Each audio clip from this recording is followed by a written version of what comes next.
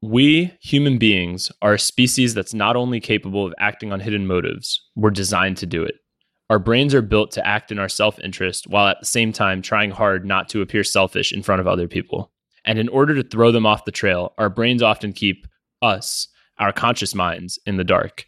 The less we know of our own ugly motives, the easier it is to hide them from others. Self-deception is therefore strategic, a ploy our brains use to look good while behaving badly.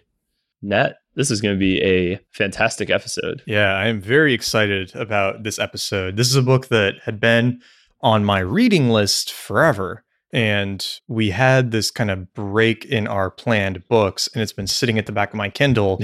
And so I think I just texted you. I was like, yo, we should finally do this book. Because I knew I would never get around to reading it unless we did an episode on it. And I'm very happy we did. It was wonderful. I've had this on my to-read list. I hadn't bought it, so it wasn't sitting on my Kindle, but I also had been like wanting to read it anyway. Yeah. I feel like this book comes up in discussions with people. It's come up with, like, I've seen it linked to in blogs here and there. It's starting to come up more now. Yeah. I think partially because of... So maybe we should say the book, obviously, if you don't see it in your podcast player, is The Elephant in the Brain by Robin Hanson and Kevin Simler. And what I was going to say is Robin Hanson's kind of been in the press the last couple of weeks because of, I don't remember exactly what the problem was. He said something about sex differences represented in different professions. No, I didn't see this. I actually want to Google this right now. It was a very uncontroversial thing to say, but it made him sound kind of, I think, a little robotic and maybe cold. But, he's an economist, right? That comes with the territory. Comes with the territory. And so in a typical anti-fragile sense, him being, thrust into the public limelight for these comments made his book sell more. Sex redistribution. That was it. Yeah.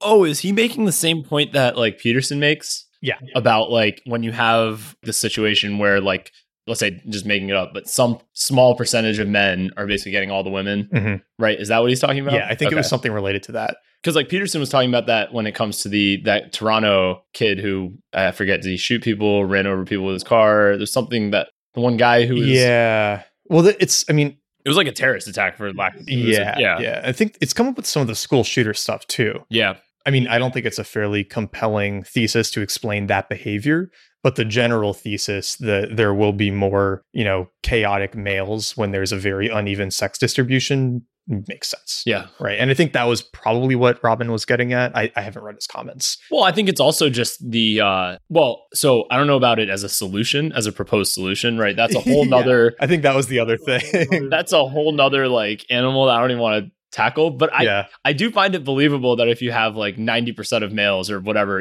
some large percentage of males sexually frustrated, it won't lead to good things. Well, that's the problem in India. Yeah. Or has been. I don't know if it still is. But there's also the gender, it's a gender imbalance too. There's not even 50-50. So many fewer women, right? I heard in China too. Yeah, I think in China too. Well, I was reading some article recently. There's an extremely popular app in China where men can just watch attractive women do stuff. Not sexual stuff, just go shopping and eat food. Instead of Pornhub, it's Life Hub or something. Yeah, it's Life Hub. And there are these men living in bachelor colonies of all men in a small kind of city area. And they're all using these apps. And then you can use microtransactions to pay for stuff for these girls who are live streaming their lives.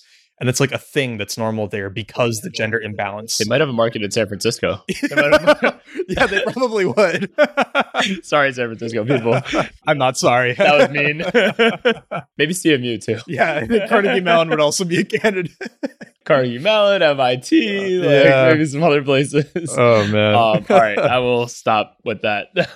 But yeah, so anyway, I think that was probably part of why his name has been out there recently. But I found the book because I really like Kevin Simler's blog, Melting Asphalt. It's a good blog. And he has the one article that we've referenced a couple times on the show about crony beliefs, how if you feel emotionally defensive of an idea of yours that someone else challenges, that usually means that you don't have a reason-based belief. You have a socially motivated belief. And that comes up a lot in this book, which I thought was an interesting tie-in from his past works.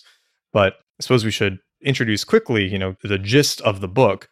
So basically, the title of the book obviously comes from The Elephant in the Room, right? Which is, as they say in the book, an important issue that people are reluctant to acknowledge or address, right? A social taboo. And then they say the elephant in the brain is an important but unacknowledged feature of how our minds work, an introspective taboo. So it's this big part of kind of all of our motivations and thinking throughout life that is there and identifiable, but we deliberately and subconsciously gloss over it in favor of nicer explanations of things. Well, I think what's really interesting, one thing, taking a step back, what they did really, really well in this book is use analogies to help you understand this, right? Because when you first encounter that, so we have been talking about stuff like this, like related to self and identity, and like we've been talking about it for a few months now on this show. But if somebody came into this cold, I could see them being presented with this concept and being like, what are you talking about? Like, of course I know how I think and why I make decisions. And like, that would be they'd probably feel emotional about that when you present them with this thesis that, you don't know why you're making your own decisions. Right. So I thought they did a really good job of using analogies, which we'll get into, like the press secretary. And I mean, just like on a very broad level, I thought one thing that's really interesting is when you look at this and then you also look at why seemingly all human beings do this, makes you think there's like a survival advantage to it too. So they also brought in a little bit of evolution, not a little bit, a lot of evolution in here. A lot of it, yeah. Yeah, so it makes you think there's like a survival advantage to not being as that introspective. Right. I think we kind of see that too, right? It's like even in real life, like when you get way too introspective, I think we had this conversation about meditation. Like there are pros and cons of meditating. I think you have to like strike a balance, but when you get way too into your own sort of head with meditation, you don't feel that motivated to accomplish things, right? Yeah. So it's like, oh, there's a tiger about to kill me. I guess it's okay. It's part of the cosmic consciousness. So I won't fight back, right? Well, it reminds me a lot of, it was either Sapiens or Homo Deus, where Harari has that line that the human mind can't really comprehend death. So whenever we start to think about it too much, eventually we just sort of give up thinking about it and kind of gloss over it and move on, right? That's sort of what our minds do. Yeah. Is we just prefer not to look at a lot of things in our heads. And if we do, we only look at them briefly and then try to gloss over them with something and move on. Yeah. And that's kind of what a lot of this book is about, is that especially when it comes to interacting with other people, we have these stated reasons for doing things. And then there's the elephant in the brain, the underlying more selfish motive for doing it that's usually at the heart of it and is usually a better explainer for why we are doing these things. Because most of the stated reasons just don't hold up. Yeah. Right. One thing I thought of as I was even just reading the beginning, remember how I think it was on the Daily Rituals episode, we were talking about, at least for me, I said I work pretty well in coffee shops. And then I was thinking, as I was reading this book, they were talking about how there's all these sort of like subconscious processes that go on around like when there's other people around. And I was thinking why I work better around other people than like if I'm just like by myself in a quiet room. Maybe I'm just like showing off to other people. Could be. It might just be what it is. Or when you're around other people, you feel more like I have to work. Right. Yeah. And maybe when I'm listening to music, it almost simulates to some level of my brain that there are others in the room or something. There's some type of activity going on in the room. So my subconscious personality that wants to really show off is activated and it's like, all right, we should be working. Yeah, exactly. Yeah. Whereas when it's quiet, it's like, no one's here to watch. So who cares? It's the unstated goal of open office spaces. Yeah. Right. You can't hide if you're out in the open in front of everyone. You have to keep working. Yeah. But yeah, anyway, that was like a random thing I thought of as when I was reading the intro. I was like, wait a minute. Maybe there's stuff going on here that I don't even want to look at too closely. That's the tricky thing with the book is by the time you get to the end of it, and hopefully by the time you get to the end of this podcast, you'll think about what the underlying motives for pretty much everything you do might actually be, which is an uncomfortable thing to do, and especially uncomfortable to bring up in conversation with other people. But at the same time, you have to notice they're there. Yeah. It's also useful though for like figuring out other people. Right? Like what's making them tick? Because there could be a stated reason they give you for something, but then there's the underlying reason. Exactly. Which is usually not the same, whether they know it or not. I think an example that'll be really familiar to a lot of people listening to this who have been on for some of our past episodes are a lot of the biases and heuristics we've talked about before. Yeah. So we're going to come back to education later in the episode, but I think parents who believe that college is a good idea, right, for their kids, that's usually not necessarily because they've looked at the evidence very carefully. Right. It's because, one, they've already paid to send a kid to college. Yeah. And so they're like, well, now if I think that college isn't a good use of money, then I've wasted $200,000 or whatever. Yep. Or, they went through college and they don't want to think that they wasted 4 years of their life, right? You get that cognitive dissonance. Yeah. And there's also always like a cost benefit analysis too that needs to be done there. Cause it's like when a lot of people in an older generation went to college, you could like go to college on like $4,000 a year or something, right? Like that's why whenever people say like, oh, I worked to pay for school, it's like, you would have to work as like an investment banker to pay for your school now. Yeah, working your way through college is not quite as feasible as it used to be. I mean, if you go to, a state school or community college or something, it's doable, right? Yeah. But yeah, like you're not going to pay for Carnegie Mellon while working at Subway. You have to be a really good day trader or something. Yeah. Maybe with crypto, somebody was able to Yeah, do exactly. it, but only for a semester. You're mining in your dorm room using that free campus electricity. That's the secret.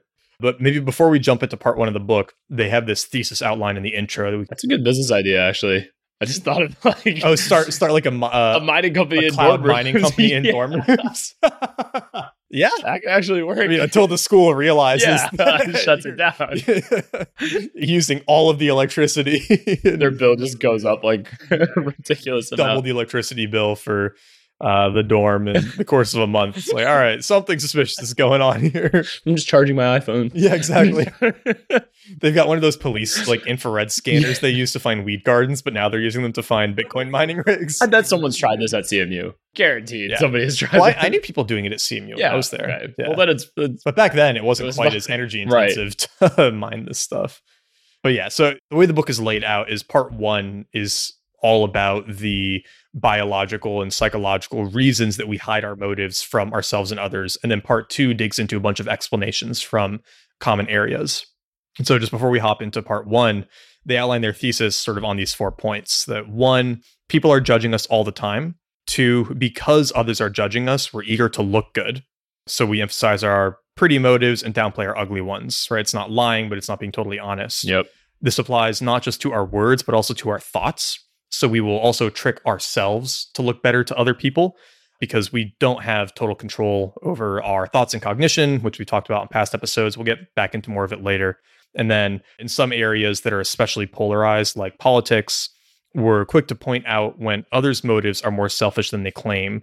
But for ourselves and in areas like medicine, we prefer to believe that we all have pretty motives or we all have good ideas. Yeah. But when it comes down to it, we all have underlying selfish motives for most of this stuff. Yep. And that's kind of what this book is exploring, is trying to dig out what those selfish motives might be and how they actually better explain a lot of these behaviors. Yeah, so we can hop into part 1 here. So they've got, I think it's 6 chapters on kind of the 6 main biological social reasons that we do this. And the first one is this animal behavior around social grooming. And they use the example from monkeys. Yeah, that was super interesting. So like monkeys will sit around and, pick stuff off of each other's backs, but the amount of time they spend doing it far exceeds the amount of time necessary to actually keep each other clean. Right. It was like by a huge margin, too. Yeah, I think they said they'll spend like 20% of their day doing this social grooming when they would only need to spend maybe 0.5% of their day. It was like a 20x difference or something. It was like a huge percentage of their time. And the amount of time spent on it didn't scale with the size of the monkeys. Right. It scaled with the size of their social groups. Yeah. And that people would fight, monkeys would fight each other for the right to groom high-ranking monkeys. Right. Like they would be like squaring off for the right to do a favor for the more politically favorable monkey, I guess. Which alpha. Yeah. It was hilarious though, because I was thinking about like big companies while I was reading about that, and I was like, "This is exact same thing. This is exactly what happens. Like people will fight to like give the presentation or to like like people don't want to do the actual work, but they want to be like if it's for a big boss, then people will do the work. Or the interns that fight over who brings the coffee. Yep, we're all just monkeys. Yep. All just monkeys. Sorry if that offends people, but we should do chimpanzee politics at some point. I've heard that book is really good. Yeah, I'm down. I think that's part of what they're drawing from in this section too. I thought they quoted. I think they might. Yeah. But basically there's this element of we do things that on the surface look pro-social. It seems like we're helping out other monkeys by cleaning their backs, but really what we're doing is showing the rest of the group of monkeys that we are the kind of monkey who will take care of other monkeys. Yeah. Right. So we will spend a lot of time grooming others because we want everyone else to know that, hey, we're a good group member and Right. we're helpful and, compassionate, and we want to gain favor with the person that Is getting the favor. exactly. So it looks like you're doing this nice altruistic social thing when really you're increasing your social standing. Well, and that's a common theme throughout the book is how like altruistic behavior is not quite what it seems. They're Yeah. not saying that charity is bad, but they're just saying that your motives, not just your motives, but any creature that engages in altruism, there are often reciprocal benefits they're looking for. Exactly. They use this example of birds too. Yeah. And they say, so the birds they're talking about are called babblers. They say altruistic babblers develop a kind of credit among their group mates, what the researcher calls prestige status. And that status earns them at least two different perks, one of which is mating opportunities. Males with greater prestige get to mate more often with the females of the group. And the other perk of high prestige is a reduced risk of being kicked out of the group. If the beta has earned a lot of prestige by being useful to the group, the alpha is less likely to evict him. Right? So they're mostly helping out and showing their generosity in order to have sex and not get kicked out of the clan. Yeah. Which, It seemed logical. yeah, exactly. I mean, if you think about it, and we'll come back to examples like this later, but take a club or like a social group. Yeah. If you're thinking like a student organization on campus or a religious group, right? You're going to contribute more to it to, one, make yourself more attractive to the group, either as a sex partner or as an ally. Yeah. And two, to, not get kicked out of it because non-contributors get kicked out. Yeah, exactly. But then where this gets kind of interesting is there's this whole element of knowledge suppression. And so even though these are, big motivators for why we do this stuff, we actually hide it from ourselves because other people are so good at reading into our intentions. Yeah, so you're not thinking as you're doing these types of activities, or the monkeys are not necessarily thinking like, oh, if I do this, then I get that, right? Because the danger is that if you are thinking that, then other people can probably read into that as well, and then you're going to get kicked out of the group because you're a sociopath. Well, it's kind of like, I mean, we've all seen examples of this. Oh, there totally are people like that you've come across. Yeah. Well, you come across somebody trying to sell something. Right. And if they're really just trying to make the sale, that's fairly obvious. Yeah. Because they have just, you can almost sense it. It makes you a little uneasy. Or when someone's very overtly transactional. Yeah. Right. Where it's like, okay, so I'm going to do this for you and then you're going to do this for me. It feels much better when the other person's just like, oh, I'll just do this for you. And then they might come back like 6 months from that point and they might ask you for something, but it doesn't feel like a quid pro quo thing at that point, because it's not like, okay, you did this, so I do that, right? It's just, we just do this because we're friends. Yeah. Like I don't count how many intros you do for me and you don't count how many intros I do for you. You're exactly. like, you have like a board behind your monitor, like six from Neil. I've given him 8. Where's the next 2? Right. That would be weird. And we don't like when people do that. Yeah. So I think that's where, to their point of like knowledge suppression, even though we don't consciously think about that because we get very turned off when other people do that, or if we read that into other people, right? At some level, we're all doing that basically. Yeah. It doesn't mean the motivation's not there. Right. Like if you help somebody 8 times and they don't help you at all, you're going to be like, something in your brain is going to basically be like, don't help that person again. Yeah. Because they're not going to pay you back. Yeah. But like, it would be very rude to be thinking that way and say that. Exactly. You could make that decision even though you wouldn't have said in the beginning that if you don't help me too, I won't help you. Right. So like both of those things happen. Yeah. Right. Which is when you get a sense that there is some degree of knowledge suppression going on. Which is really cool once you have that realization. It's cool and also a little scary where you're like, I don't really know who's in this head here. I like know of him. Yeah. I mean, I think the hard thing with a lot of this is that in some ways it's a little depressing, right? Because you want to think of yourself as a generally good altruistic person. Yeah. And then you dig into all of this and it's kind of like, oh no, it's true. I mean, this pretty much applies to everyone. Yep. And then I don't know, it just makes it seems like there's less good in the world. Yeah, less good in the world. It's a very different perspective. Yeah. Right. Well, I mean, when they get into some of the deeper examples, like they do say there are like humans have, well, maybe other creatures do as well. We would never know really, but like we can choose to go further, but just knowing we have these motivations in the back of our brain, or like it is partially motivating all of these types of actions. Because I think they were talking about self-sacrifice at one point, like martyrs, right, towards the end, and they were like, how would that evolutionarily have ever happened, right? But that seems to be a standard thing throughout history, right?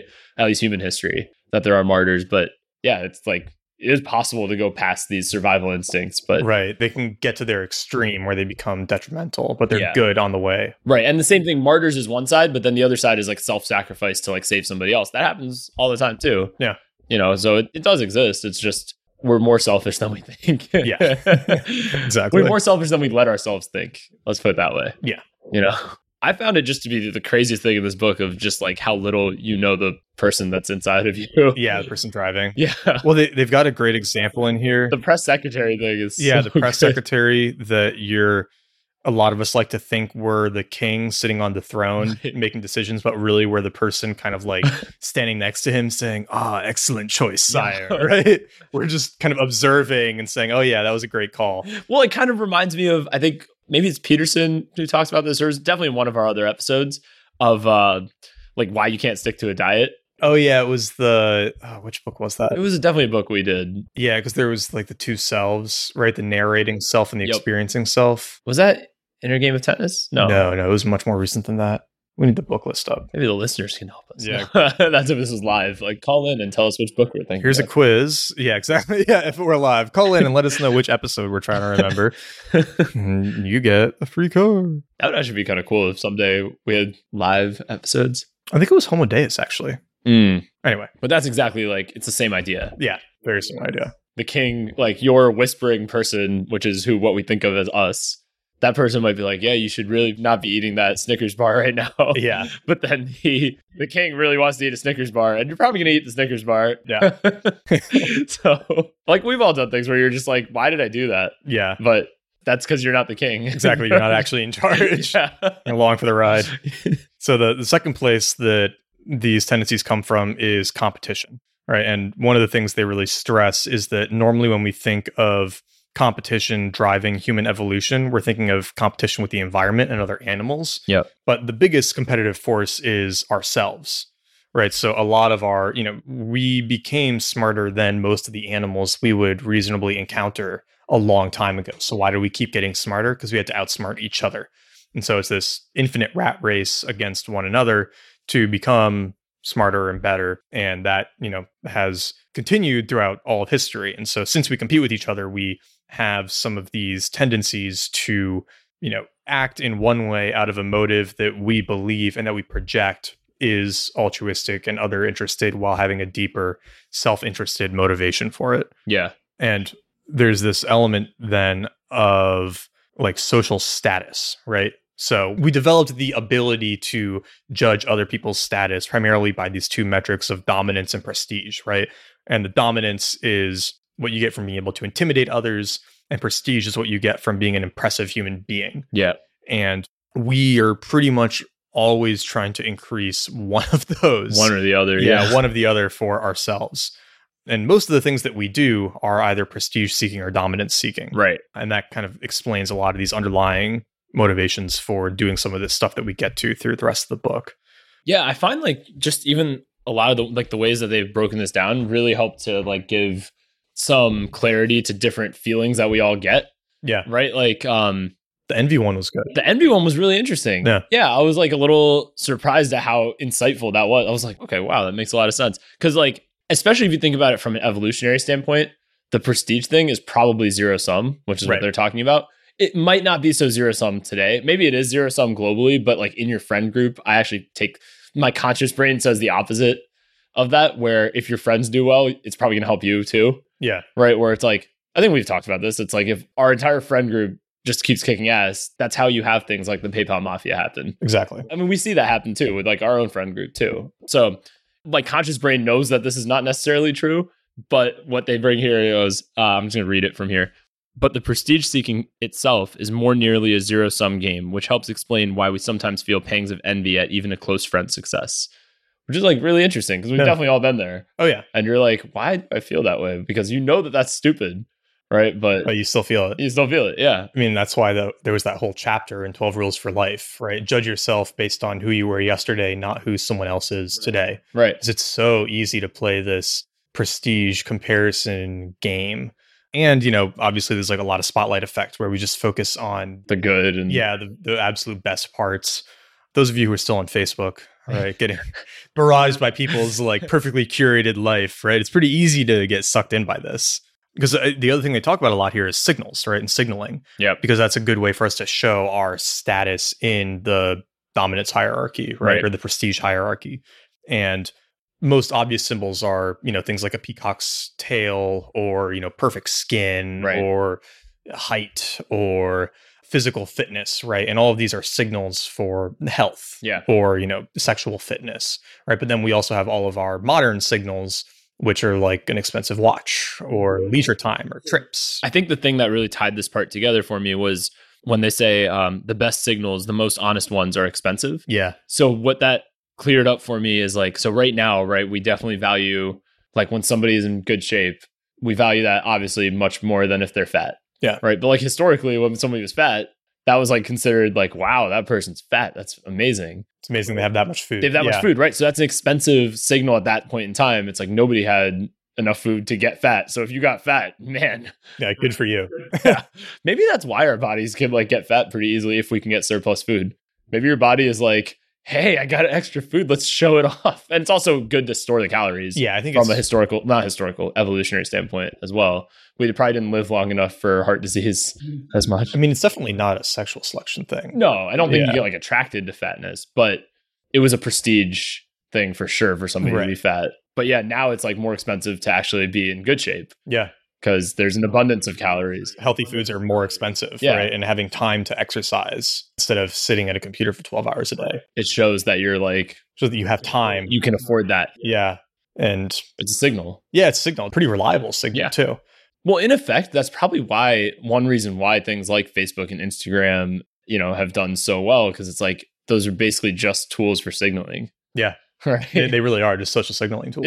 Yeah. It's like, look at me, I'm traveling. That means I can afford to travel. That means I can take time off from working and still have enough money to travel and do all these cool things. And then it's funny when the signals, it kind of highlights too when signals can be deceiving, right? So the example I always give are the lifestyle entrepreneurs living in like Bali, Indonesia. Yep. Right. And the Instagram signal is, hey, look at me.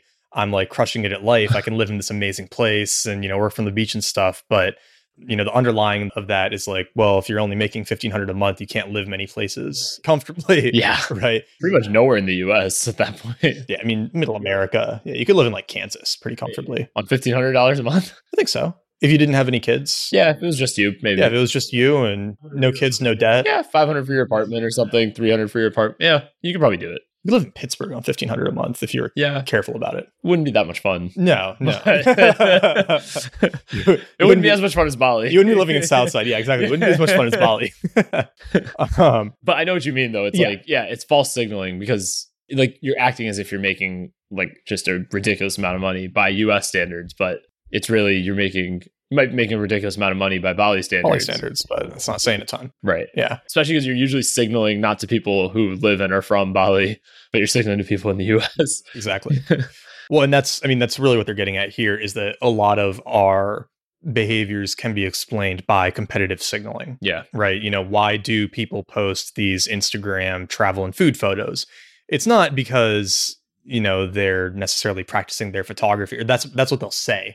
They want to practice their photography and stuff, but really they want to show off that they're, a romantic connoisseur and, can afford to travel places, right? Yeah. Why do people wear expensive watches or drive fancy cars, right? It's a signal that you have money. Yeah, like exactly. All of that. Well, it was also, I think this was in here, that maybe it was in this section or came later, but that a lot of the signals that you see in the natural world are like useless. Yeah. Like they're just there for literally just for signaling purposes. And that actually makes luxury consumption make so much more sense. It's our version of that. The peacock tail, right? It's exactly that. That is a really inconvenient thing if you want to fly. Yeah. Yeah, exactly. So. It makes the fact that we all spend money on things that are not necessary. It just makes that make so much more sense to why you feel a drive to do that. It's our version of the peacock tail. Yeah. Like no one's buying a Rolex to tell time, No. Well, it's like taking someone out to an expensive meal on the first date. Yeah. Right. And this is actually one area where I think that there is sexual sense to men paying for like the first date out, at least. All right, that's a controversial statement. I know. No, I'm just kidding. I'm just kidding. Well, I think it is a surprisingly I'm just trying to stir up some controversy.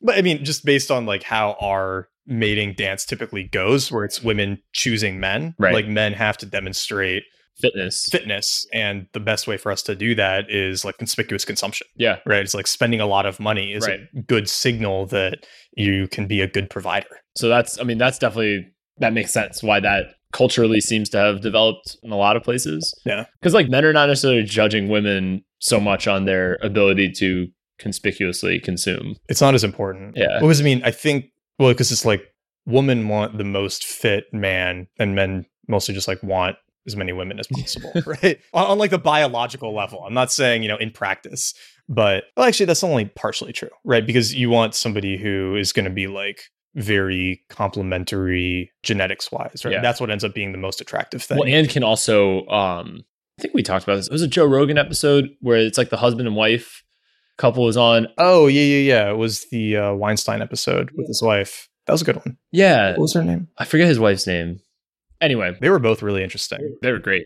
And I think she also taught at Evergreen, right? Oh, really? Okay. Yeah, because they were both teaching there. And I think she taught something about sexual evolution in humans. It was something related to that. She knew like everything about it. Well, she brought up, I think it was definitely her who brought up the hot versus beautiful thing. Yeah, I found that to be fascinating because it makes so much sense. that was an interesting distinction. So just to I'll give my butchered version of it. To get the real version, go listen to the episode. Yeah, We'll definitely link to it in the show notes, which you can find at madeyouthinkpodcast.com. you can. But basically, to summarize, it was, men will want to mate with a hot woman, but they don't necessarily want to settle down with her. Right. And they're not going to be motivated at all to settle down with her versus beautiful women or capable women who obviously are physically attractive, but also bring other attributes to the table. And maybe she didn't get into as much detail on what those attributes were, but it was like stability, like mentally secure, somewhat confident, right? Yeah. Like there's definitely attributes. And we all know the difference when we meet like a beautiful woman. It's not just beautiful physically. There's definitely another aspect of it too, or like a personality. Like, I don't know. It's hard to put it into words. I mean, someone you could bring home to your mom. Yeah, exactly. That's probably the best way to summarize it. Probably the easiest way to, if we want to put it into something that's like hard to quantify, but you know it when you feel it. Exactly. Right. That's exactly it. Right. And so her point was that a lot of the advertisements that are out there for like beauty products and fashion products, they're really actually focusing on just the hotness side. Yeah. And like implying that this is what's going to make you attractive to men, which is true. It won't certain makeup products, things like that, they will make you attractive to men, but they might not make you attractive in the way you're trying to be attractive. Right. So she was saying that could be a cause for like unhappiness in people who are buying these products thinking it's going to do one thing, but then it leads to the opposite. And then they wonder like, how come like I can't get a boyfriend because you're advertising hotness instead of beauty. Yeah, you might be sending the wrong signals from like a subconscious perspective. Right. Because it's not like you're consciously thinking about, like when you meet a girl, you're not like consciously thinking about that girl is hot versus that girl is beautiful. It's just like you can just sort of tell. I think about it now since listening to that episode. After listening to that, yeah. But definitely like before, you probably weren't thinking about it. No, yeah. Right? Yeah, it's like there's definitely but there is a difference. When you start looking for it, you're like, I can tell. Yeah. Take home to your mom is actually the best way to... That seems like she might have said that in the episode too. Yeah. I feel like I didn't invent that explanation. I like that a lot, actually. Because that's exactly it. Yeah. Anyway, I don't even know how we got on that tangent. Well, signals. Yeah, it signals. It all ties together. Our tangents always tie. All right. Thing number 3 is norms. Right. So what makes us kind of special as a species is that we have these societal norms that aren't necessarily biologically developed, but are things that are in, the intersubjective, right? They're not individual ideas or objective truths, but they're things that we all kind of agree on. And so we have these societal norms, and we expect everyone else to form them to a certain degree. And this is where gossip and reputation come in, because we use gossip to tell other people in our group about when other people aren't following norms. And we know that if we don't follow norms, then we will be gossiped about, Right. and we will lose reputation and lose face within the group. I feel like this one was fairly straightforward. I mean, where it gets relevant is that it's the reason that a lot of our selfish intentions are hidden from us, because there's a norm against outward bragging, selfishness, Right. self-absorption, and for good reason too, right? Because we don't want to think that someone else is super selfish because then we won't trust them, right? Yeah. So then you know that you can't seem super selfish, Right. so people won't trust you. And that's where a lot of this norm enforcement comes in. Well, and I think we should make a distinction that when you say like, Oh, yeah. that you shouldn't be super selfish, it's like, that's also a trouble I have with like talking about a lot of this stuff, because the pronouns we use are so based on the idea of self, but that's not really what we're referring to. They're insufficient. So yeah, like when you're saying right? It's like at some level, but it's not like your conscious brain is thinking, well, I can't appear selfish, so they're going to think I'm right? It's like it's happening at a different level. Yeah. But it's the entity that comprises you. It's the king. Yeah. It's the elephant. I also found in this chapter, the one other thing I liked was the first explanation I've ever found or seen that gives like the reason everybody gossips. Why is gossip like cross cultures? Everywhere that there are humans, like people gossip. Yeah. So like, why does that even exist, right? And it seems like they made it pretty clear that it's a way to enforce reputation and norms. Yeah, which is really important. Yeah. That needs to exist for people to care about their reputation. Yeah.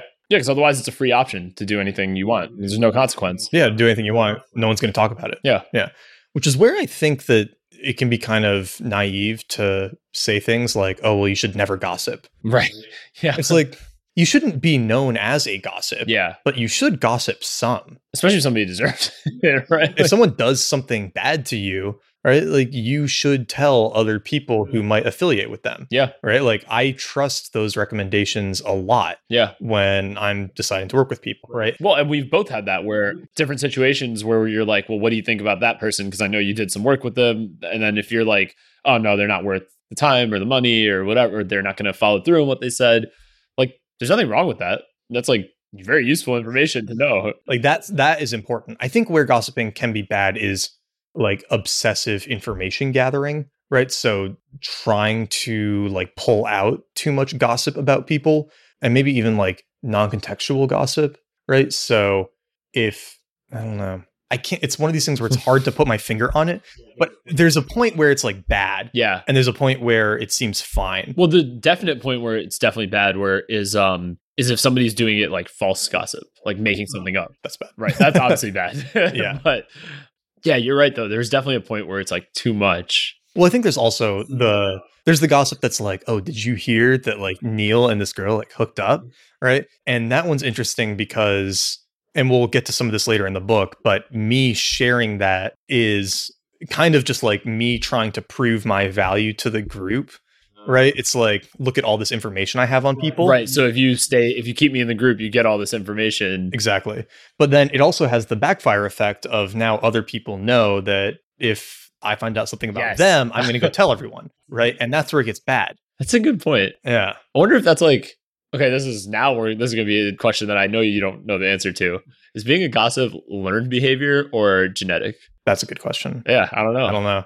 Because I'm trying to imagine why that would ever have been advantageous for somebody to be a gossip. So is it like a mutation of some sort, or is it like some learned behavior gone into overdrive? Yeah. Could be learned behavior as a way to get attention. Yeah. Right. And then it just it gets reinforced early on or something and just becomes part of what you do. Yeah. I'm sure you've met people who, like shit on other people a lot. Oh, all the time. Right. Yeah. And that's very clearly a, way to get attention and try to feel good. Yeah. Right. But then that has the same backfire effect where if you're hanging out with someone who's shitting on other people, then you probably can expect they are going to shit on you when you're not around. Right. Right. Which is a problem. Right. Then you're probably not going to want to hang out with them too much. Have you read Lying by Sam Harris or Online? No. It's really good. It's very short. You can read it in one sitting. And he basically just makes the case in the book that you should pretty much never lie.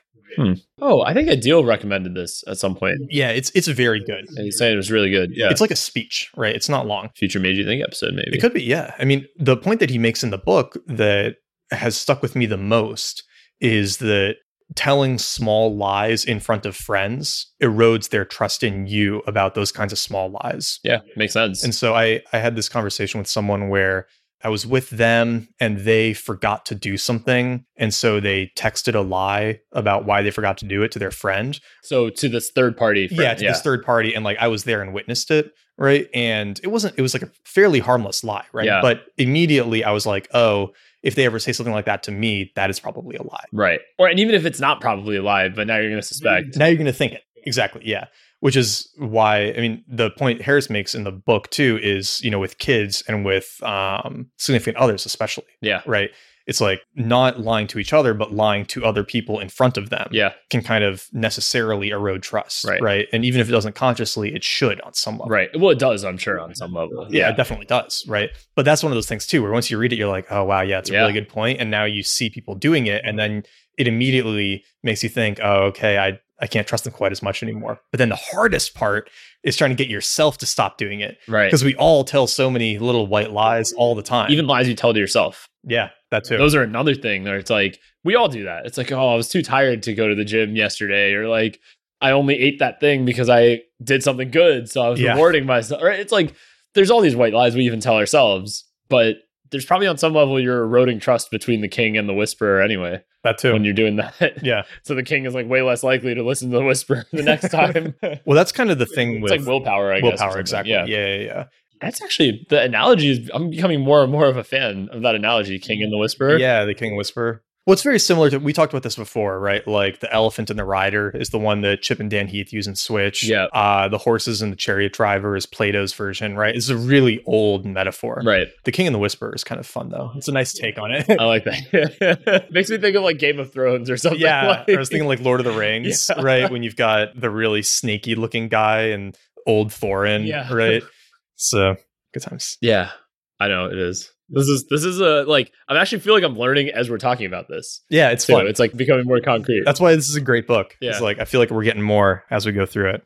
So the fourth reason is cheating. Yeah. Right. So in order to cheat people, we need to be able to hide our intentions because we're really good at sniffing out cheaters.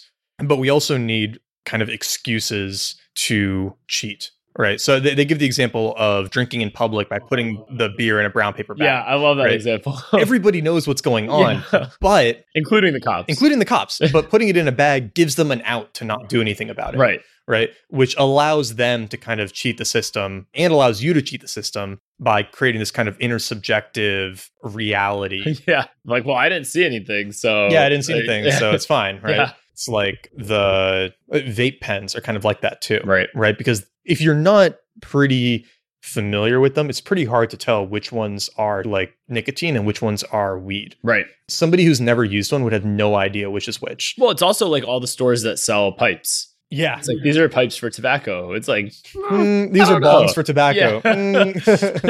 This is a vaporizer for tobacco. Right. Yeah, it's like that though, but it's probably like you walk down St. Mark's and that's like, there's pipe stores all over the place. And those are like very clearly not for tobacco, but probably again, by saying it's for tobacco, it gives you just enough cover. Gives you an out. Exactly.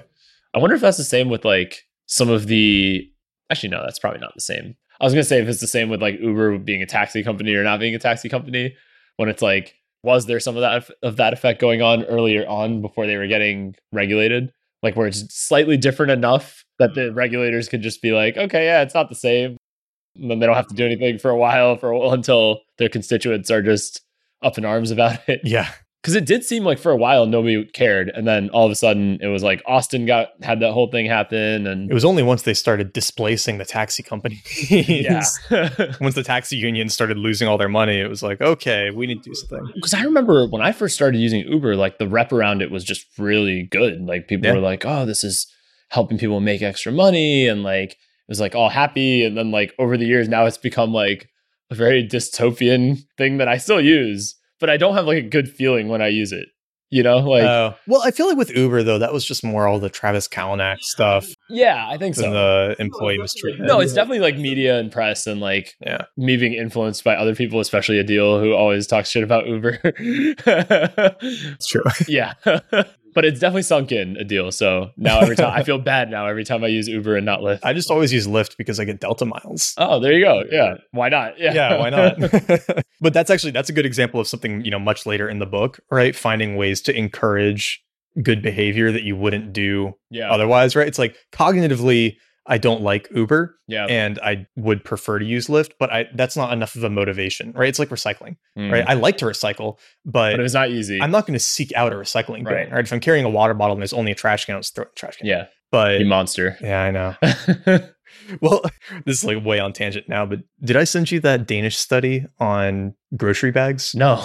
So they did this big study in Denmark on what bags have the lowest impact on the environment. Okay. And the best bags for the environment are plastic bags.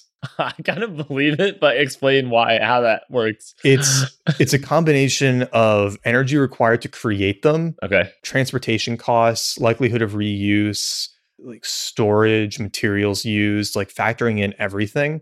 Those bulkier reusable bags, one, don't get reused that much, and two, are way more energy intensive and resource intensive to create.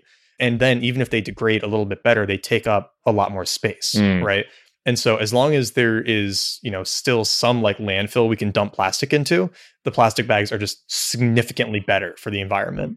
And it's like not even close. I'll look up the study and put it in the show notes. I need to read this. Yeah, it's something like 40-1. Oh my God. For plastic over paper. You have to use a paper bag like 40 times to get to one. Yeah, for it to be as environmentally friendly as using plastic. Or is it 40 plastic bags for one? No. So like you could use 40 plastic bags or one paper bag. Oh, wow. Right. That's a huge difference. Yeah.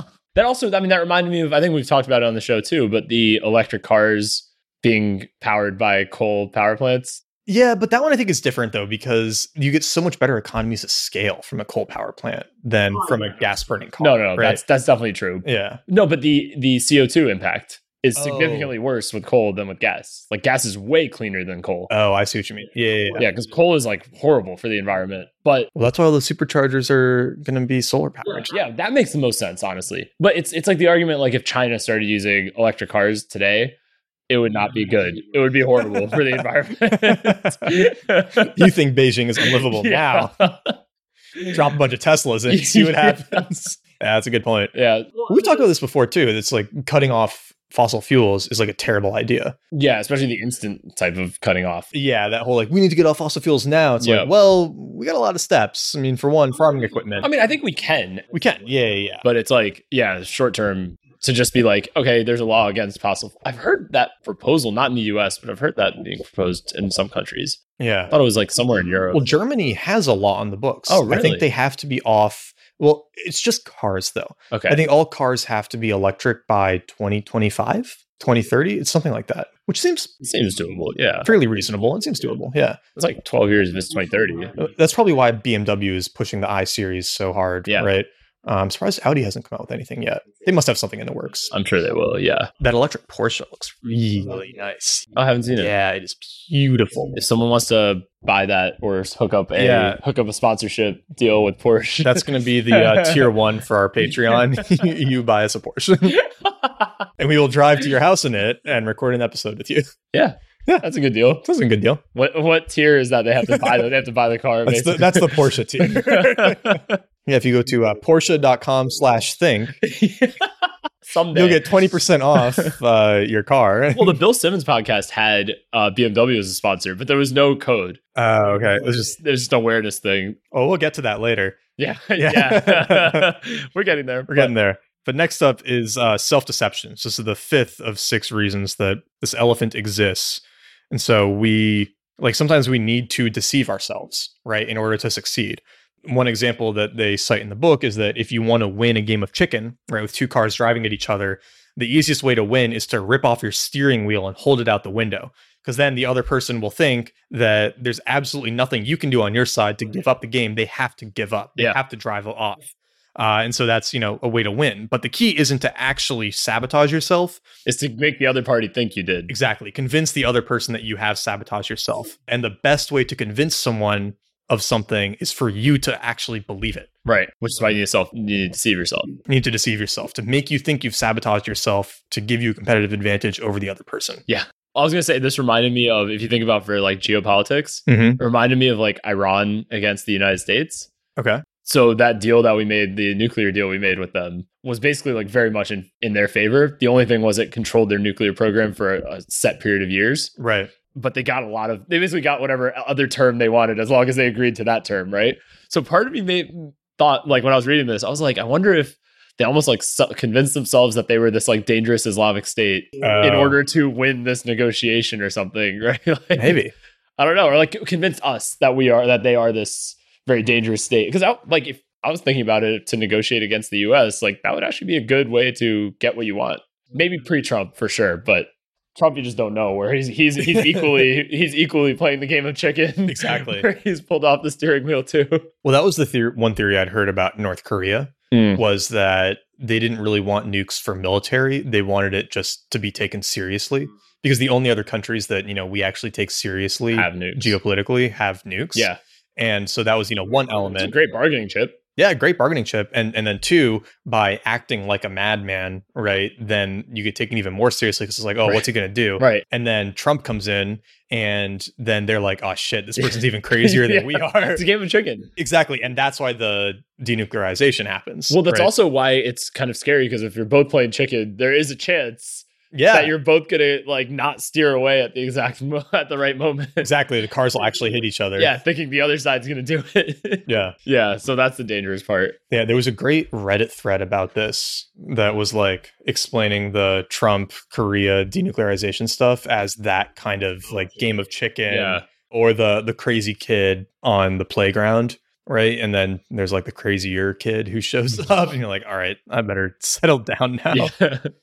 But they gave some specific tactics to seem like how to basically seem like the madman. Well, that was one of them, right?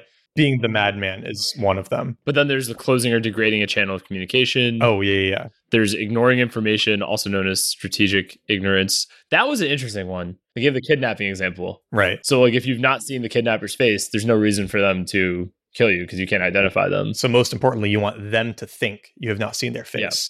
If you can see without them knowing, that's awesome. But you definitely don't want them to know that you've seen it. But then in some cases, it might actually be better to not have seen it because you might accidentally give something away, or they might be able to tell that there might be just something that you do that gives it away. So if you actually don't know, then you just don't know. Right. So that's like true strategic ignorance. Yeah. Or purposely believing something that's false, right? So if you're a military general who believes your army can win, even though the odds are against it, you might intimidate your opponent into backing down. Yeah. It's kind of like bluffing at poker. Yeah. Right? That's exactly bluffing in poker. Yeah. Although I guess in poker, you don't really believe that your hand is better when you're bluffing. Yeah.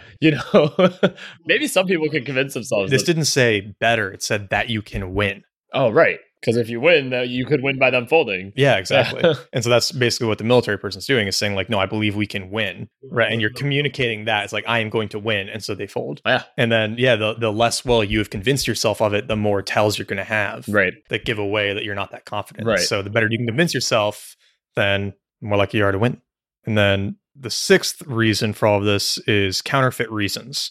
So this idea that we make up reasons to explain why we do things or why we want things. And this is where they bring in some of the split brain patient stuff, which is always super cool. That was really interesting. So they'll do stuff like they'll whisper into one ear to get up from the chair and go across the room. And then once that person is moving across the room, they'll ask them like, hey, why are you leaving? And they'll say like, oh, to get a Coke, right? Because the part of the brain responding to the question is not the same part of the brain that got whispered into. When the brain is split, it can't communicate. Right. But then instead of saying, oh, I don't know why I got up, what should be the right answer? Your brain just makes up a reason. Exactly. It's like, oh yeah, just manufacture something, which is just so wild. And these examples of it's narrative fallacy, like through and through. It's like also, because something is happening and you're just like, you're ascribing a reason to it that has really nothing to do with it. Completely different. It made me realize, though, that's probably a natural thing to happen, which is probably why we're so susceptible to it. Yeah.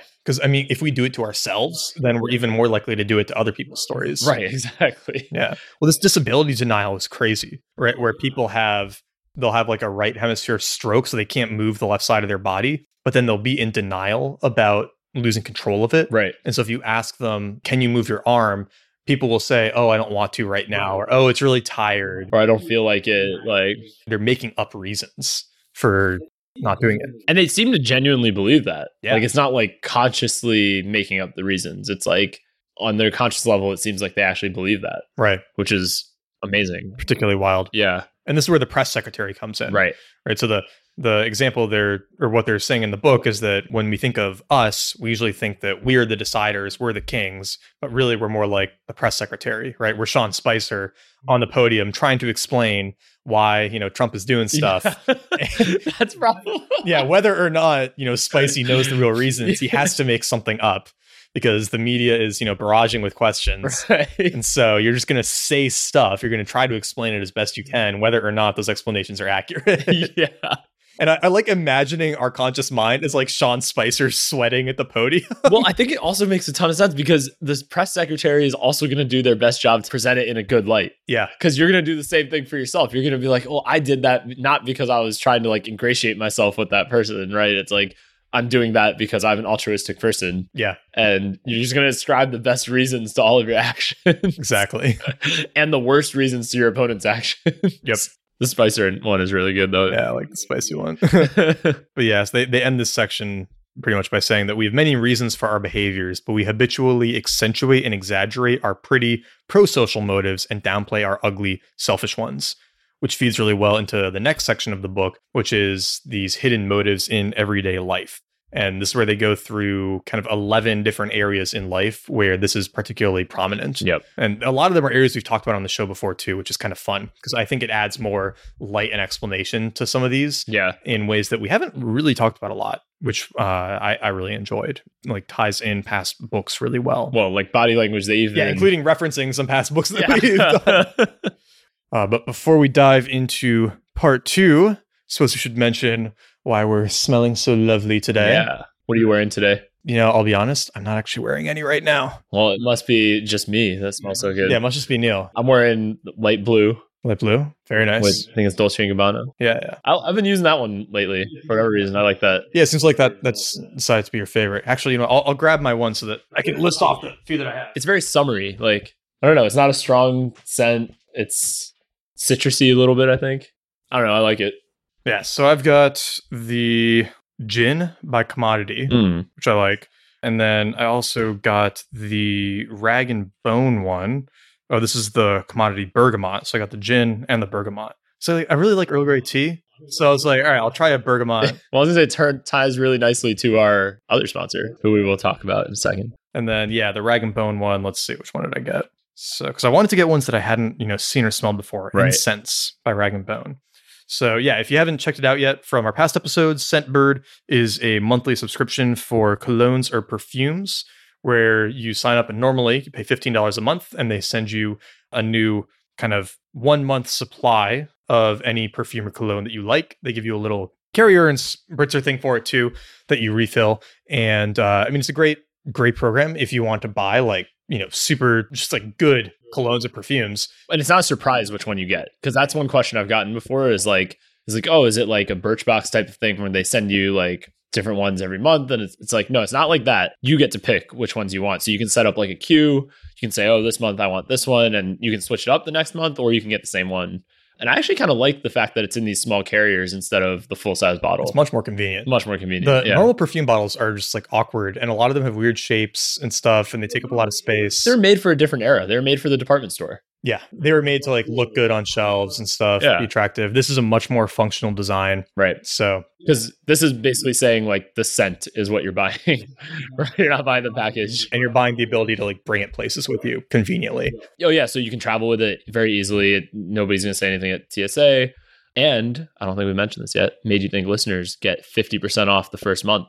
You got to use code THINK. Code THINK, yeah. And you get 50%. So it's only $7.50 for your first month, which that's a no-brainer. No-brainer, yeah. To try like a premium cologne. Yeah. Exactly. I would pay that much to not have to go to Target to smell what these things smell like. Right. That's probably what your Uber ride is going to cost. Let's be honest. Yeah. And then my like shitty Auntie Anne's pretzel when I give in and go to the food court. Right? Knock yourself out of keto. So yeah, exactly. If you want to, preserve your willpower and not, have to slog through a department store, and you want to smell wonderful every month for a good price, check out Scentbird, use code THINK, and let us know what you think. Yeah. Once you do. And I guess I should also mention what I'm drinking right now. I'm drinking something delicious. Milk oolong, I think is what it's called. Yeah, this is the milk oolong. So I'm drinking tea. We made some cup and leaf tea. Yep. For Neil and I for this episode. So this is the milk oolong. This is probably one of my like top 3 favorite teas in the world. It's awesome. I actually never tried it till today. It's really good. There's no milk in it. Yeah, there's no milk. At least as far as I can tell. No milk. It's just something about how they process the leaves. So it's, it's a fairly like premium, it's a more expensive tea. But the nice thing with the oolong is that you can reinfuse it 4 or 5 times. Oh, wow. So, when I put it in the steepers and made it for us, we could keep pouring hot water over that and have 4 or 5 more cups each, and it would still keep the flavor. Is there any caffeine in this? Or? A little bit. A little bit. Okay, well, that's good then. So it's comparable to like green tea. Yeah, well, that's good then. You can get 4 or 5 cups out of it, and that's not going to be, you're not going to be super wired. Exactly. Like 4 or 5 cups of coffee, and you were going to be like not working. Yeah, definitely. You're just going to be on the floor vibrating. But yes, this is the milk oolong. It's one of my favorites. It's also really good iced. Try that next time. So what I'll do sometimes is I'll make it hot. Make 1 or 2 infusions hot, and then I'll just keep infusing it to fill up these little glass bottles to make iced tea and put that in the fridge for later. So that's really good. That sounds so good. So you can check that out at cupandleaf.com, and you can use code THINK. You should go to shop.cupandleaf.com for the store, and then use code THINK to get 20% off. Or if you go to cupandleaf.com/think, it'll take you to the store, and the discount will automatically be applied. Is it 20% off their first order, or is it 20% off all orders? First order. First order. Yeah. Oh, yeah. Cup and Leaf needs to make some money, I guess. Yeah, I'm just kidding. Well, yeah. And to be fair, that is how most of our coupon codes work. Like with most of our sponsors, that's what they're doing too. It makes sense. Yeah, exactly. It's a customer acquisition strategy. Yeah, it makes sense. I mean, just like how Uber, when they give you $15 like credit or whatever, it's not like you can use it on every ride. Exactly. That'd be awesome. But, yeah. But since we're in the first few hundred customers, actually, if you do buy something from Cup and Leaf in the next month or so, most likely, you'll actually get a lifetime 10% off coupon that we're giving to our earliest customers. So if that's not an incentive, I don't know what is. Yeah. Get to cupandleaf.com. Exactly. Check it out. Shop.cupandleaf. Shop.cupandleaf.com. The milk oolong's awesome. We also really like the cream Earl Grey. That one's delicious. You know what we could make? I just thought of this on air. I thought of this idea. What if we made like a Made You Think sampler? Oh, that would be great. Well, so this is the thing.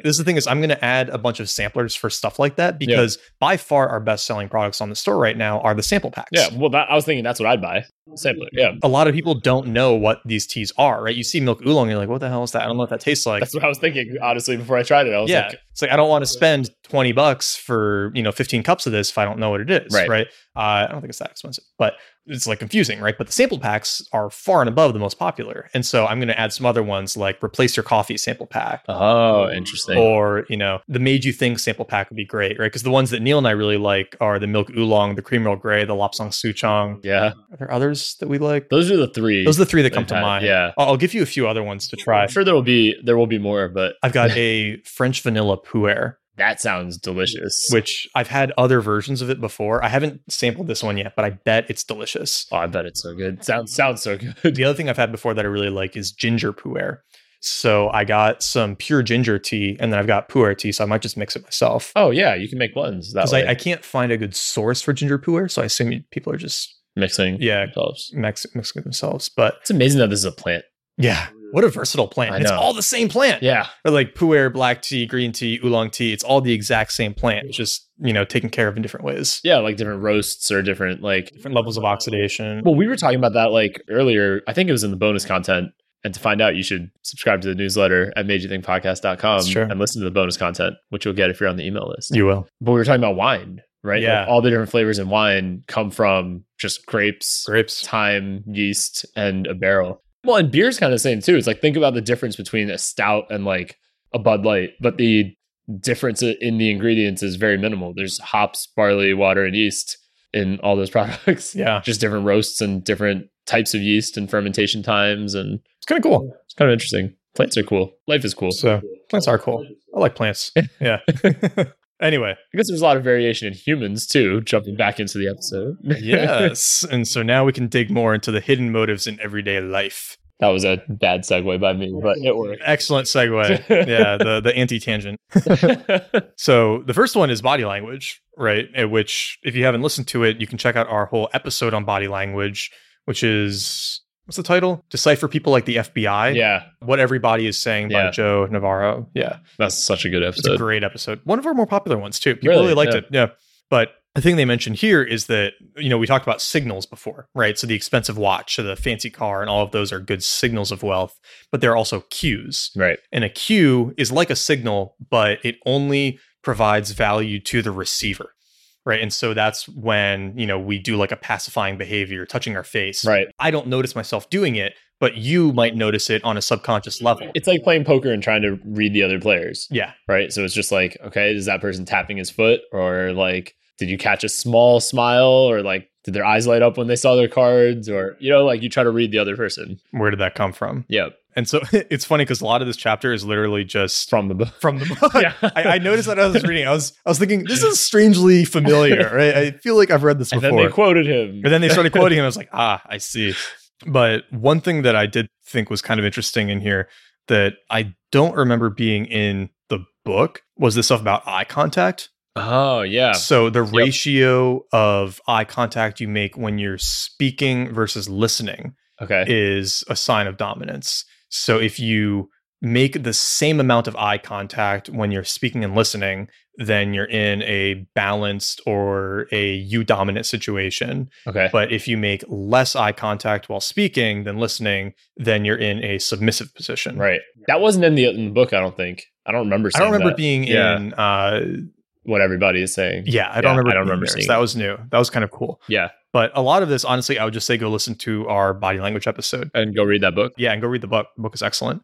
You get all the pictures if you read the book too. That's true. The pictures are really good. The pictures are hilarious. They're so awkwardly staged. And And it's him, I think, right? Is that him or is it an actor? I don't know if it's him. Whoever it is wearing a It's hilarious. hilariously oversized suit and makes just the silliest facial expressions. It's great. It's was- worth I just loved it. skimming through the pictures. That was the one episode I wish we had video. I know. So we could stand up and do it, right? Well, that episode was funny too because I just remember the whole time we were doing it, we were Tried to be constantly conscious of looking at our own and each other's body language, and it made the whole thing just very like awkward and uncomfortable. Not uncomfortable. It was just but amusing, right. Because we kept noticing things, being like, Yeah.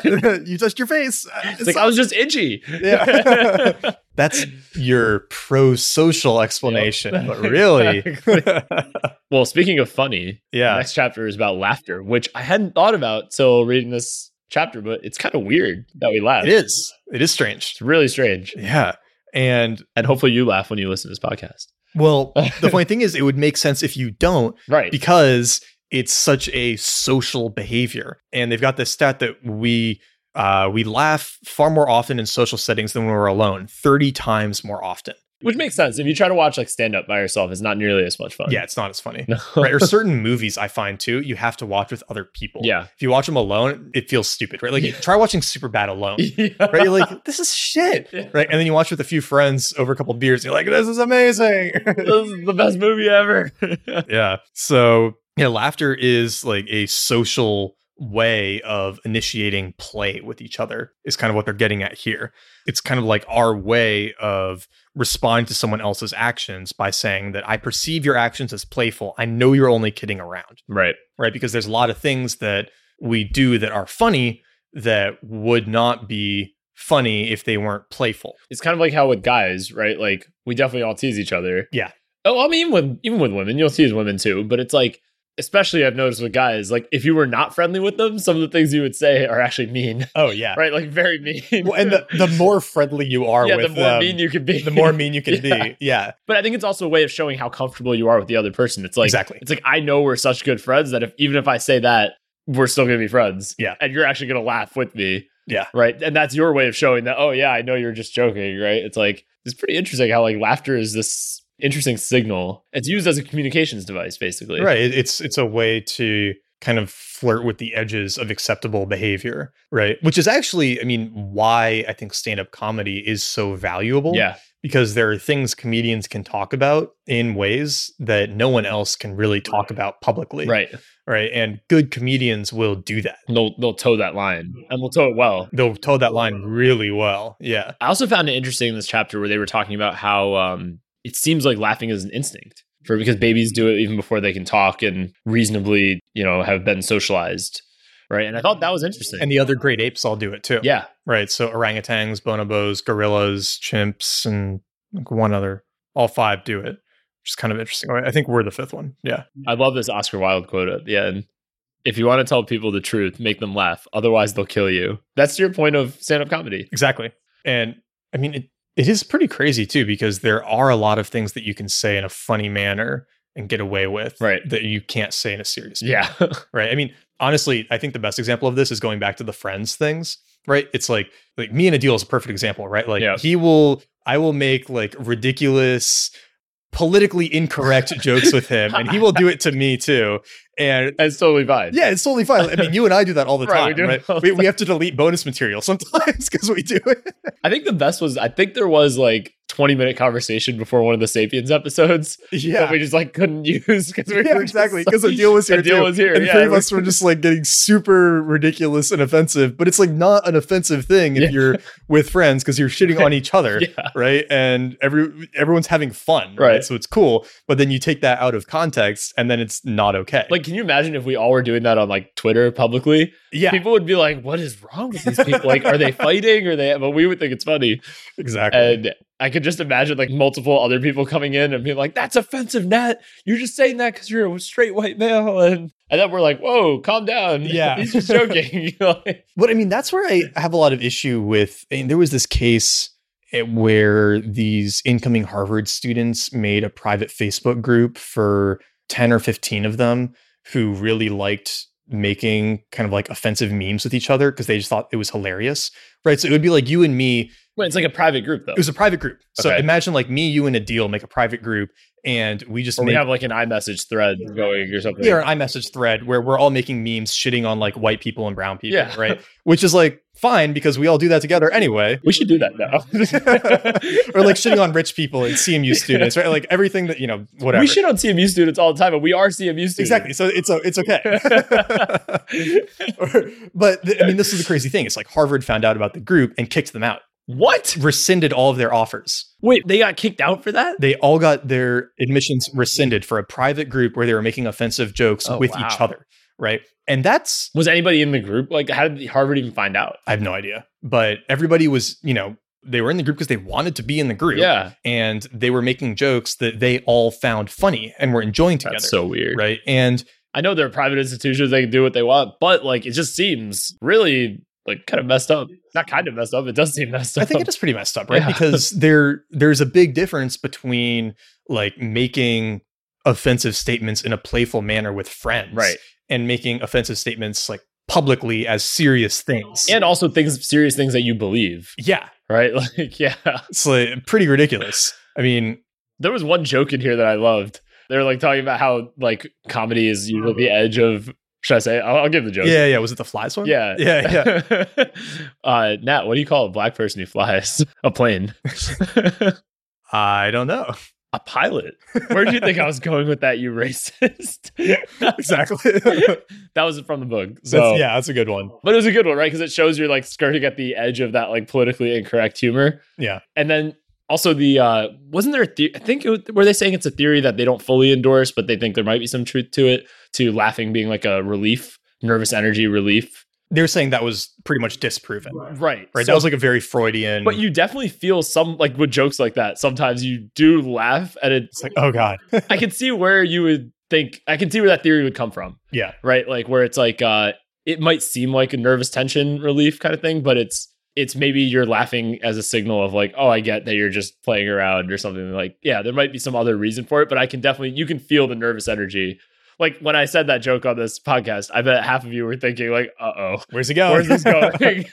So I mean, I think that's what bugs me about that Harvard decision so much is that if we have to be careful about the things we joke around with our friends in Yeah. private, right? Like that's kind of a scary world. that's like an Orwellian. yeah, like, it's very Orwellian. And that, to your point about Twitter too, it's like, Twitter, I get, is being slightly different because it's a public forum, yeah, right? Like the private group thing is, I'm not saying like Twitter should suspend people who make things, like I get that's also too far in my opinion, but like the private group, I don't even think is controversial. It should know. just not be done. Well, and I think the bigger issue too is extrapolating that people who make jokes believe things they are joking about. Exactly. I was just thinking about this because we were talking about Adil, and he sent me a text the other day. I guess Ronaldinho, the Brazilian Oh, right. soccer player, is trying to marry two women. Yeah. And then my joke response was like, first we let people of different races marry, and now like this, right? And that's like a pretty offensive thing to say if you say it seriously.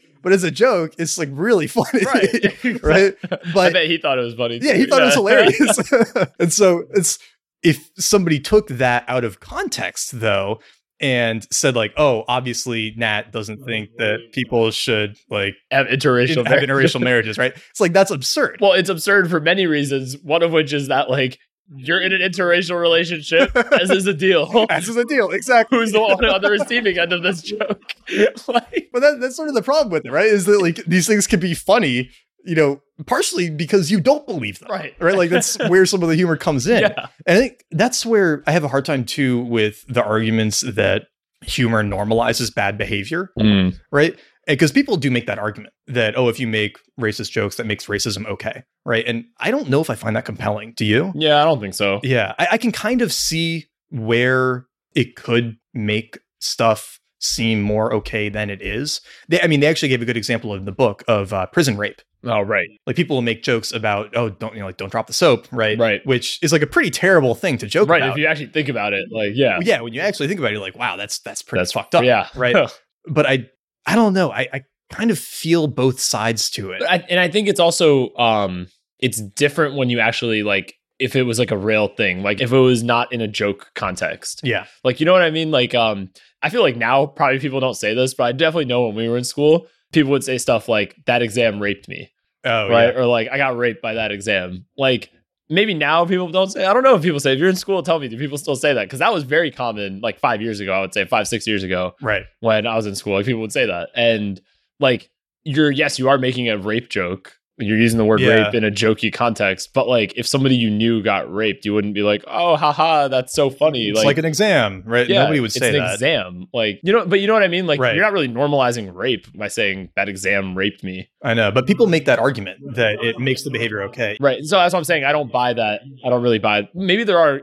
If you can think of an example, like let us know. But I can't think of one where like because you know when it's a joke. Yeah, well, you should. You should know when it's a joke at least. But there is also an element of, you can make jokes in the wrong audience. Oh, definitely. Right? Yeah. If you were at some type of like, I don't know, I'm trying to picture like a fancy New York, like very liberal audience, upscale party, and you made that joke about the Ronaldinho thing. Somebody would get offended. Oh, you would be screwed. Yeah. Like- Well, and that's the problem too with jokes where it's much harder to know if somebody in the group is like within what you're making a joke about. Yeah. Right. So if you could make like a Jewish joke in a newer group of friends and not realize that like one of them is Jewish and going to be offended by it. Right. And then it's kind of like on you for screwing that up. Yeah. Right. Which is a point they make in the book too, that like you break norms sometimes. Exactly. Yeah. Well, it's a line, as we were saying, right? Like the best comedy sort of like skirts that line and stays on the one side of it. And then it very quickly goes into bad comedy if it goes too far. Yeah.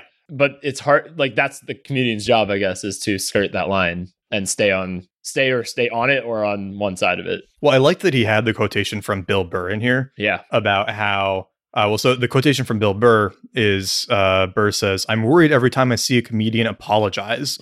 Just because you took what I said seriously doesn't mean I meant it. You don't get to decide that you're in my head and that you know my intent. If I'm joking, I'm joking." Right? Which is a good way of putting it. And also, Burr is kind of famous for trying to lose his audience and then getting them back. Huh. And so if you watch his stand-up, sometimes it's weird because you'll hit a point where you're just like, wow, I don't like this at all anymore. Yeah. But then he'll win you back. He'll pull it back. Yeah, he'll pull it back. Like he's so good that he can deliberately take it too far and then bring the audience back, which is cool to see in action. That's awesome. I got to check that out. Yeah, he's a good performer. But yeah, I mean, just the laughter as a way of signaling that it's okay that you made that joke or that statement is pretty interesting. Yeah. And it also explains why it's fun to do the more dangerous jokes, right? It's like Adil is one of the fewer people I will make that, interracial marriage joke with, because I know that, we will both find it funny. Right. Right. And he will know you're not actually advocating for, although you never even said you were advocating for that in the joke. No. But like he would definitely not take it the wrong way. Yeah, exactly. But then the flip side of that is that trying those jokes with friends you are less close with can also be like a polarizing technique, right? It's like, we're either going to become better friends after this, or this is going to get really awkward. Yeah. Right. And it's, in some ways, that's useful too. Yeah. Right. Like testing out your audience I mean, personally, I kind of like doing stuff like that with newer people I meet, like talking about controversial things to see how they take it, because that will usually give me a pretty good signal pretty quickly if we're going to have a good time talking together for the next 2 hours, or if I'm just not going to like this person. Sometimes there's a comfort thing though, too. Like, for example, I've definitely joked about your perfect Scandinavian hair and your like foreignness. Hitler's love child. Hitler's love child is how we've called it before. And like, I've joked about that. But then I would imagine if some random person that you just met was like, hey, Nat, do you ever know you look like Hitler's love child? Yeah. You might be like, who does this person think they are? Like, yes, I've thought about that, but or it could be a good barometer that they're comfortable making those kinds of jokes. You might get along with making those kinds of jokes together. Yeah, or I would try to make them uncomfortable then. I would say like, yeah, are you part of the party too? Right? Just to see what happens, right? Especially if they're not white. Right? Like that would, I think, make it even funnier. Yeah, I guess like, yeah, actually, the barometer thing's not a bad example then, because if you'd made that joke back, and they liked it, and if they rolled with it, then it's like, oh, we're gonna be best friends. You're gonna be really good friends with that person. Yeah. Whereas if they were like, then you might not be so good friends with them. They're like, what party? Yeah, that's interesting. So, but that's kind of where it's a cool tool, right? Is that we can use laughter to judge our relationship with other people. And also indicate that we're like not to take us seriously, like play. Yeah, that it's playful. Which is where I think deadpan humor gets kind of interesting too. We're spending a lot of time on laughter, but it's just kind of fun to talk about. Yeah. But I mean, I personally love deadpan humor type stuff. I think it's really fun, especially because my dad does this too. We're both very good at being stoic and making these extremely deadpan jokes where it's like it gives everyone kind of a momentary awkward pause. There was one on the podcast, actually. I've done it a few times on the podcast. Where and then I think I don't like fully register what you said for a second, and then you're like that was the weirdest face you've ever made at me. Where I'll have this like very confused look. Yeah, I don't remember what it was exactly. I forget what it was. It was definitely an episode. Well, so my favorite way to do it is to just make shit up in groups of people. Right? So like give a completely bullshit explanation for something and then be dead silent at the end of it and just like wait and see if anyone calls you on your bullshit. And then it's especially funny if someone like runs with it and they're like, yeah, that was completely that makes total sense. Yeah. Was the plastic bag thing made up? No, it wasn't. That was well, it's bad though because I do this so often that like Cosette doesn't believe me half the time when I say stuff now. Neither will our listeners, apparently. We need footnotes at the end of each episode. Like, here's all the shit Nat made up this time. We should throw some Easter eggs in there and just see if people start sharing these false stats. Actually, no, that probably won't be good. No, that would be bad. We haven't done that yet. Because then it's like the online thing, right? You know, if people start doubting the show, then they won't know what to believe. Well, they should be reading the books themselves. And then... Although, if they go on Amazon and the Amazon reviews say, don't read the book, listen to the podcast instead. That actually happened. Yeah, someone emailed us about that they did not buy Sovereign Individual. They just listened to our... Well, I don't know if that person didn't buy Sovereign Individual, but they said they heard of Made You Think by looking at an Amazon review, which basically said, do not buy this book or just listen to the Made You Think episode about it. It's pretty funny. Which is a good compliment. Yeah, it's a great compliment. Still think I'd recommend the book. The book's a good book. Oh yeah, I like the book a lot. I didn't agree with his full commentary, but I voted it as a helpful review. So did I. Yeah. Selfishly. So that more skeptics would listen to the podcast. Although we were very complimentary about the book. Yeah, we were. We're very pro book. But it's a long book. It is a long book. It's almost 500 pages. Yeah. And it's fairly dense at parts. Oh, definitely. Yeah. Well, it's not really broken up that well either. Yeah. If you can listen to a 2-hour, conversation where we're goofing off half the time, or you can read a 500-page book, most people will pick the episode. But you don't get the signaling of having the finished book on your bookshelf, which is the downside. Especially because that book does not have a Kindle version. It does not. Yeah. So it has to be a physical book. All right. Next one is very relevant to us. Conversation. We never do that. No, we never do that. What are you talking about? I hate conversing. But I think the most interesting thing in this is that we think of conversation as exchanging information, but that really doesn't hold up, because if that were true, then we would keep, a tally of how much information we've given and received from people. Right. Which we don't do. And we would be more eager to listen than to talk. Yeah. But if you've ever spent any time with another human being, especially us, you know that people much prefer to talk than to listen. So there must be another explanation. And the one they give, I think, is super compelling. That we converse to prove we are a reliable source of new and good information. And that means that we're likely to make a good teammate, especially when you face unforeseeable circumstances in the future. Well, we've all been there too, where it's like the people who I always go back to like the dinner example. There's like people who you just like can have a 4-hour dinner with and the conversation never gets boring. And those are the people who you're just like want to hang out with them more because you're like, I know, one, this person's always going to have interesting stories. Two, I'm not going to be bored and it's going to be fun. Yeah. And their point about the allies, and even for mates too, it's like, if you're looking for like a boyfriend or girlfriend, it's like the people who are interesting to talk to, that's definitely a plus. Yeah. For sure. Because, a woman can be super gorgeous, but if she can't be interesting, that gets bored out. You get bored after a little while, and we've all been there too, right? So, well, I like the analogy they have here of the backpack with the tools. Yeah, where we're each walking around with a backpack, and we can pull any tool out of it. By pulling a tool out, it makes a copy of the tool, and we can give those tools to anyone else. And so, by conversing, we're showing off what we have in our backpack.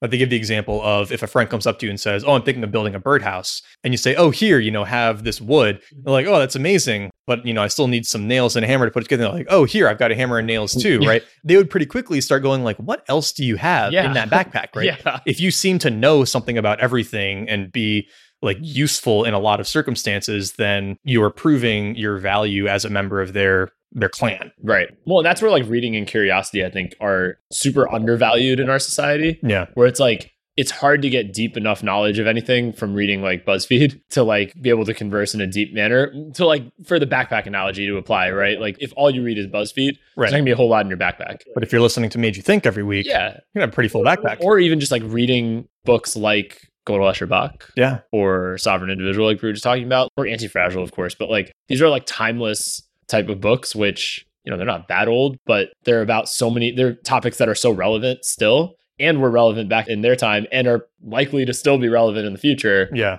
it's just your backpack gets very full with cool concepts. And it explains why we find certain conversations more or less stimulating. Yeah. Right. Because if I'm hanging out with someone and they're pulling out all of these tools about, football stats, like, I don't care. Yeah. Right. Like, I don't really follow it. Right. It's fun to drink beer and watch it with people, but I don't care about the info. Yeah, right? Exactly. Or, if someone's pulling out all these stats on like social gossip or celebrity stuff or any of that, it's like, all right, it's not useful information to me. So the conversation is boring. Right. Whereas if you're talking to someone and they're pulling out like book recommendations or, we're talking to someone about like business stuff or whatever, right? It's like, oh, philosophy these are or like, philosophy, whatever. Like these are useful. And that sounded really pretentious, that whole sentence just now. But I mean, it's the tools that are interesting to you are the ones that are like useful. Well, that you're viewing as they're going to be useful to you down the road or now even. Exactly. And so that's probably where conversational like fit comes in too. Oh, definitely. And they say too, like that's why staying on topic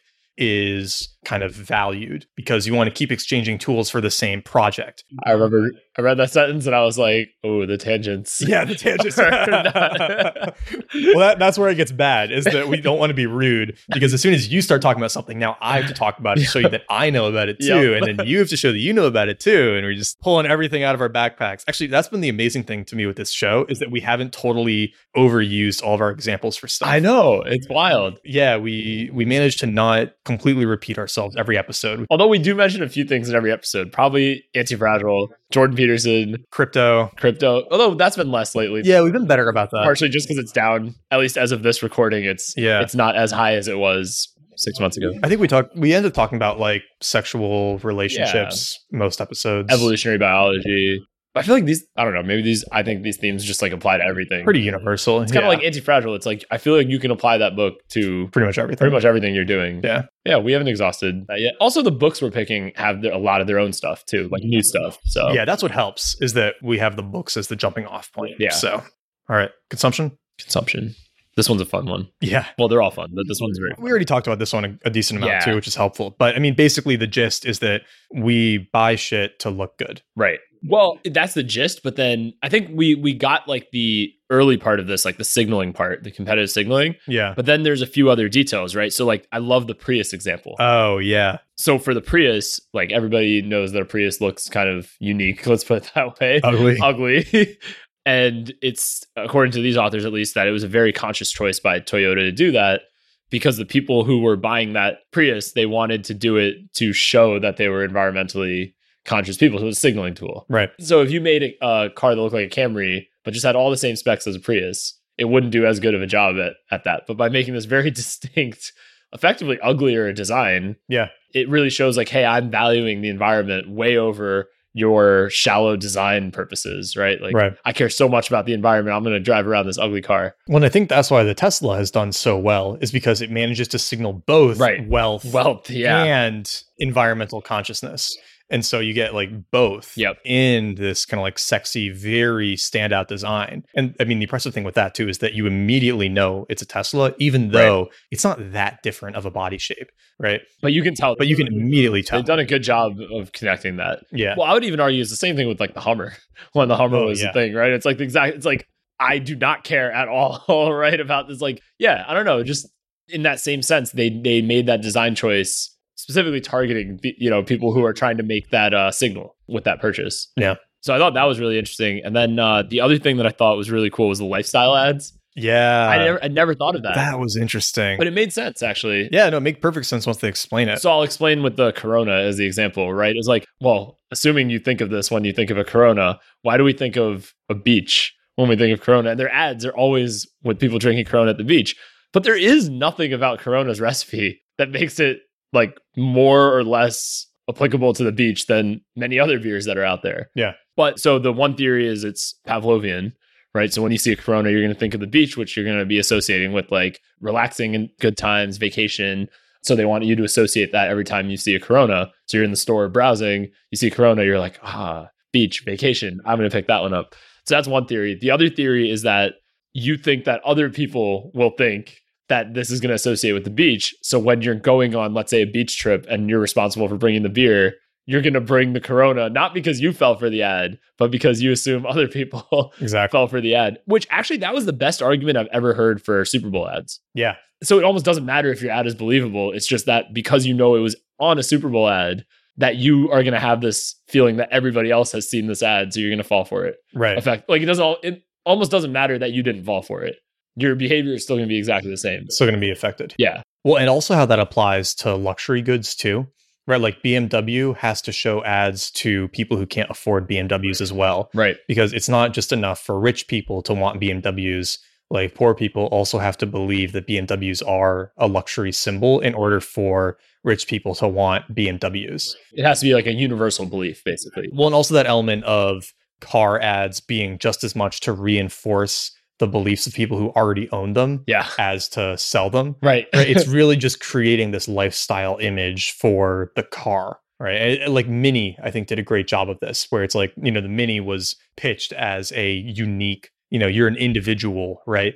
Like you don't look like other cars. You're, it's extra small. It's all of these things. And their ads are kind of funky to play on that. Right. Right. And that's what makes everyone think that that is what a Mini is. It displays this funky independence. When really, there's nothing special about the car that does it on its own. It's just how it's marketed in that lifestyle-y way. Yeah. And it's kind of cool then to think about, some products can be advertised very utilitarian, right? It does this thing really well, or they're marketed just based on these lifestyle qualities. Well, and it's also interesting what qualities brands will emphasize or de-emphasize based on who they're trying to connect with. So like, for example, no one will ever tell you Guinness and Bud Light have basically the same amount of calories. But like everybody thinks of Guinness as like a heavier, manlier beer, right? And they do that on purpose. Yeah. They don't want to put light or anything like that on their name because that's not who they're trying to target, right? But like, if you actually look at the nutrition facts, they have basically the same. So they could make that claim if they wanted to, but it's actually detrimental to their advertising if they started going with that. Guinness is actually also surprisingly low carb. Yeah. I think. Yeah. It is. It's like lower than most other beers. Yeah. Which is pretty amazing. Which is pretty wild. Yeah. You wouldn't think that you could have Guinness when you're trying to stay in keto, but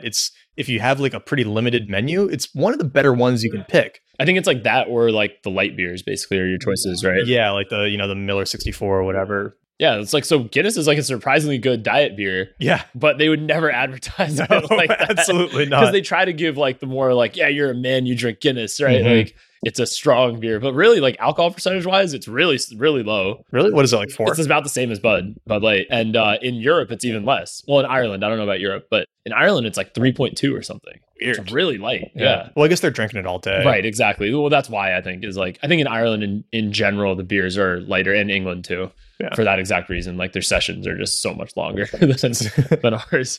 But yeah, it was just interesting, like what characteristics people would have. Like they really emphasize the dark color. Right. But that doesn't have anything to do with the calories. Yeah, it's literally just the color. Yeah. So I thought that was kind of cool. Yeah. Art was an interesting chapter. That was the next chapter. Yeah, art was interesting. I mean, this whole idea that's come up a few times now that what we find attractive sexually is waste. Yeah. Right? Because if you can waste resources, then you are proving that you have resources. You have so many resources that you can waste. Yeah. This quote from Geoffrey Miller that he says, "We find attractive those things that could have been produced only by people with attractive, high fitness qualities, such as health, energy, endurance, hand-eye coordination, fine motor control, intelligence, creativity, access to rare materials, the ability to learn difficult skills, and lots of free time." And when you think about it, most things that we see as attractive fall into those camps. Yeah. It's like the luxury goods, obviously, the physical fitness, right, the conversational abilities, travel. Yeah. I mean, like men who can hold a group in conversation, right, are very attractive. Yeah.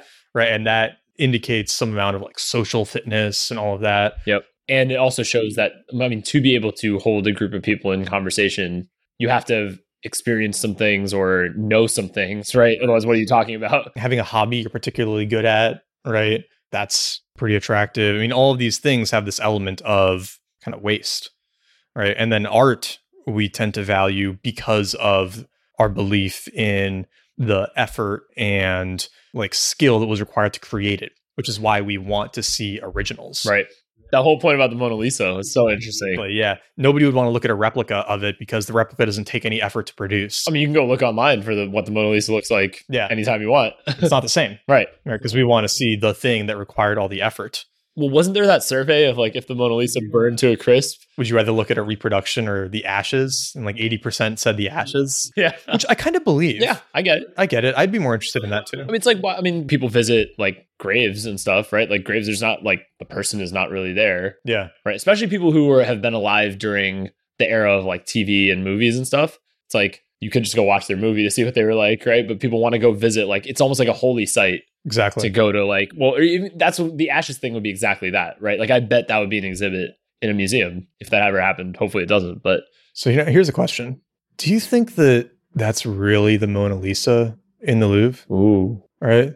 So let's just say I don't have enough information to know yes or no, but I would assume so, but I could be. I just don't know. My thing is that I just find it impossible to believe that they actually have the real one out. But at the same time, I find it impossible to believe they could cover that up if they did it. Yeah. Right? It's like that would be such a big conspiracy, right? Because you would need to get everybody in the museum basically on board with that. And all the people on the turnover you might have. Yeah, it's like if people leave the museum, they have to never talk about it, right? And then no mistakes.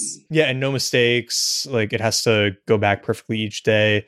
That alone makes me think it is the real one. Yeah, that makes me think it's the real one. But then also, I mean, you go and you see it, it's not really that well protected. If someone was motivated and, had like a little paintball or something, it'd be pretty easy to fuck it up. Yeah.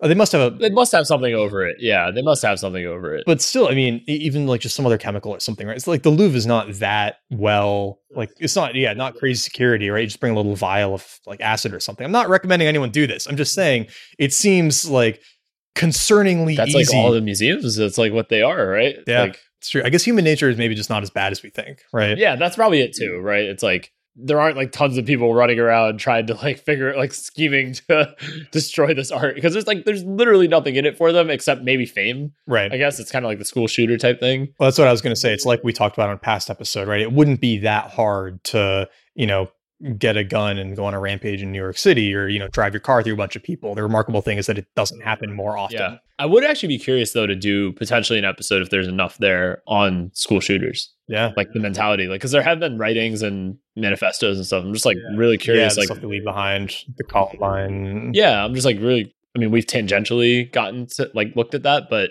I'd be curious, like, is it the fame thing? Is it they're just so nihilistic? Like, that'd be an interesting topic. Yeah. Because then I'd be curious to see why exactly what you're saying. Like this type of stuff just doesn't happen that much, which is great. It's awesome, but it's just kind of surprising in some ways too. Yeah. I bet the Mona Lisa is real. Actually, now that we're talking about maybe it's real and they've just got like really good glass over There's it. no way that conspiracy would work. The conspiracy would be too hard to pull off. Especially think about how many people work there. I mean, not everybody would have to know. I've heard, I don't know if this is true either now that we're talking about it. I've heard the dinosaur bones in museums aren't real. The ones that are on display. Interesting. But well, some of them, they're like, you can just reach right out. And although that would also be a hard conspiracy to keep too. That would be. They must put something on them though. I'm sure there'll just be like air like degradation. Well, no, I mean, like what I've heard is that like if you go to the Smithsonian, right, and you see like dinosaur bones, it's not real ones. They're fabs based on the real ones that they have, in storage where they're not going to get eroded by the air and exposure to the elements, right? That makes perfect sense. Especially that should not be out in the air. It will, it's like bone and it's been around for millions of years, right? Like you should protect that shit. It seems absurd to me that they would actually have it out. Maybe they do. I want to look into that one. If someone knows the answer or somebody works at the Smithsonian. Yeah, that would be an interesting question. We'll look it up later. People are going to think we're like such conspiracy theorists now. Tune in next episode to find out if the dinosaur bones are real. And then we'll talk about UFOs. Actually, no, you need to subscribe to the newsletter. We'll tell you the newsletter. Make it even harder. Yeah. We'll also explain, what is it? World Trade number 7? Is that the building? Alex Jones will be our guest next week. That could be an interesting episode someday. A conspiracy theory episode. That would be interesting. Like Roswell, New Mexico. Yeah. Kennedy. 9/11, I guess. I don't think that one counts. No, it would be interesting to like look into. Yeah, it'd be interesting to look into the arguments, right? Yeah, what do people talk about? What else? What's another good conspiracy? The moon landing. There's a good Mythbusters episode on that one. Oh, really? Okay. Yeah. Tell us of any conspiracies you want us to investigate. If you want us to do a conspiracy theory episode, let us know. But so let's hop into charity. We've got a few more of these to do. So, I mean, the biggest thing with charity is just that people donate in very inefficient ways. So it's like the most effective way to donate is giving money to the Against Malaria Foundation, because $3,500 will save a life, right? Which is pretty crazy. Yep. Right? Like donating $3,500 to Carnegie Mellon is not going to save anyone's life. It's probably going to make someone's life worse, right? So why do people donate money to colleges and high schools when they could be saving kids from malaria? That's one thing I never understood, though, honestly. I just can't think. High schools, maybe there's some argument for depending on what you're actually donating to for the high school, not just like, I don't know, like some useless thing that you could be donating to, but like a lot of the university stuff, it's like so much of it goes into administration and like, well, and also these schools like Harvard and Yale and Stanford that have 10 billion plus endowments, right? It is literally a hedge fund with an education section, right? Like that is what those schools are now, and they do not need donations. Yeah. So it's absurd that people do that, but again, this kind of this explains it exactly, right? It's mostly. So first, 95% of all donations are given in response to solicitation, right? So we only do it when asked. And then we're mostly doing it when asked because it makes us feel good, right? It makes us feel good. It makes us look good. That's like one thing I really like about like Good Street, which I think I mentioned to you before, goodstreet.org. So it's goodst.org. Okay. They're not sponsored, obviously, it's nonprofit. But basically it's like, it's subscription. So you pay, I think the choices are like $10 a month, $25 a month, $100 a month, and they might have a higher tier. But that's basically, I think that's like, those are the 3 tiers. So you pay the monthly subscription, and then every day they send you an email with one cause and 2 charities that they vetted for that cause. Oh. And then you vote on which one you want to donate your, I think if you're on the $10 a month one, it's like a quarter, like 30 cents or whatever. It's like it's amortized, of course, over the 30 days. They do it every single day of the week. And it's like a way for you to donate without having to make the conscious choice and take the time to do the research either. Nice. So you can like outsource that stuff effectively. Yeah. Yeah, I think they have like some connection to like effective altruism, and like they have a lot of those types of, like that's the metrics they use are always the, like I think GiveWell is what they were talking about in this book. Yeah. So GiveWell is like how they're using efficient, that's how they're defining efficiency. Okay. There's like a GiveWell score. So then they'll be like, okay, today is malaria or something. And they'll be like they'll have one that has the number 1 on GiveWell and one that has number 2 on GiveWell. And then that's what they'll have. Are there really enough things, like enough causes and charities to do this every day of the week? So they'll do some that are city-based, right? So let's say there's like a natural disaster somewhere. They'll do like something for that place, right? Or they'll do like, I know on the weekend they've been doing a series lately with like different small cities in the US, and they've got a sponsor for that, which is pretty cool. Oh. So it's like St. Louis, they did like Rochester, they did like Buffalo, they do like, it's like smaller cities, and it'll be like food banks or something. It's like super micro, right? But it's like an organization like that, even if they get like $1,000 through this, actually can make a difference. Yeah. Right. Maybe not the most effective from $3,500 to save one life, but I guess like that was one bone I had to pick with that section. Was like malaria is just one thing. Right. There's like a million other things out there too that people are also suffering from. So effective altruism uses one metric. It's like a dollars to lives, basically. Yeah. But that's not like it's hard to quantify between quality of life and just saving a life. You know what I mean? That's fair. Like someone could be suffering like horribly, right? And how do you quantify like the suffering of Alzheimer's versus like malaria? Isn't that better than, dying a terrible death when you're 15? No, it does suck, right? Yeah. It does. All I'm saying is though, there's like, it's very hard to quantify, right? Because like think about like Alzheimer's is like a great example. The costs of Alzheimer's are way more than that one person because it's their family. It's like, that's like a terrible death if you think about that. But you could apply that to the kids getting sick and dying from malaria. No, right? I agree with that, right? So Yeah. all I'm saying is like you can't do like a one-to-one comparison, in my opinion, the way effective altruism does. Like I'm not a big fan of just using one metric in anything, Right. right? Like I always find that there's like probably variables you're not accounting for. Yeah. I don't know.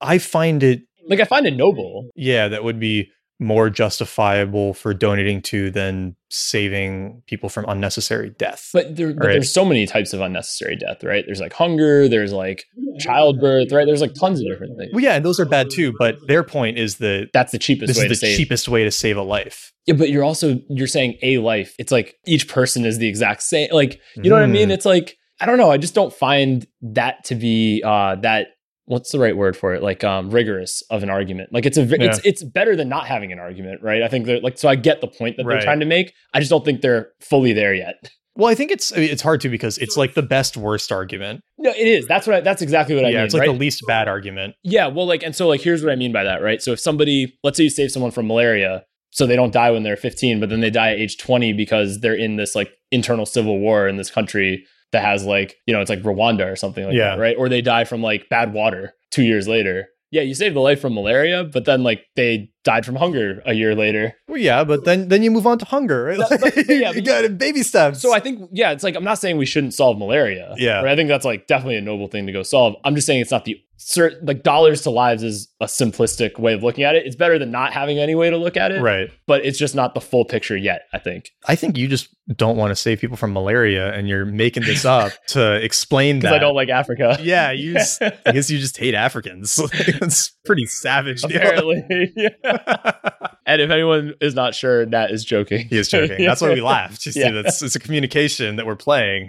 Yeah, no, I mean, I get it. I think it's just, it is also in its infancy because the field didn't really exist like 20 years ago. It seemed like, right? Effective altruism is somewhat new. Well, and I think the harder question too is like, okay, well, what would a better metric be? Right. Do we like weigh people's lives differently in different countries? Right? Like that seems bad too. Or like paired causes as well, right? Because like I would imagine the places that have malaria is a huge problem. They probably also have clean drinking water as a problem, and hunger could be a problem, and civil war could be a problem. Yeah. And like there's probably like other paired issues there as well. Well, probably the best first step. I mean, not dying of malaria is a good first step. Well, that's a good first step. But I was going to say the best first step is not giving to these really inefficient charities. Yes, that's 100% true. Yeah. Right. So like Red Cross is pretty terrible, but everyone gives to it. I'm shocked at how they've been able to protect their reputation. I think most people just don't research this stuff, right? And they hear like, oh, disaster, I should give to the Red Cross. And then they get on Facebook and they give to the charity and they don't really like look into it. Well, the Red Cross in particular has some like horror stories from different disasters. Like I think like Haiti was a big one. Yeah, where they just like spent almost no money. It like all gets lost on internal stuff and horrible inefficiencies. Susan G. Komen's another one. It's like pretty bad. What is that one? The breast cancer one. They do the race for the cure. Oh, okay. Yeah, they probably raised tons of money through that. They raise tons of money. They get tons of donations, and they're also like a pretty ineffective charity. There's just like so many like that people will give a lot of money to. And it's a lot of the most well-known ones. Right. Which is weird, actually. Yeah. I mean, from that context, right? It's like things like this make so much more sense. This is way better than that. Yeah. Right. Because people give, it seems like right now, to the ones that are most known.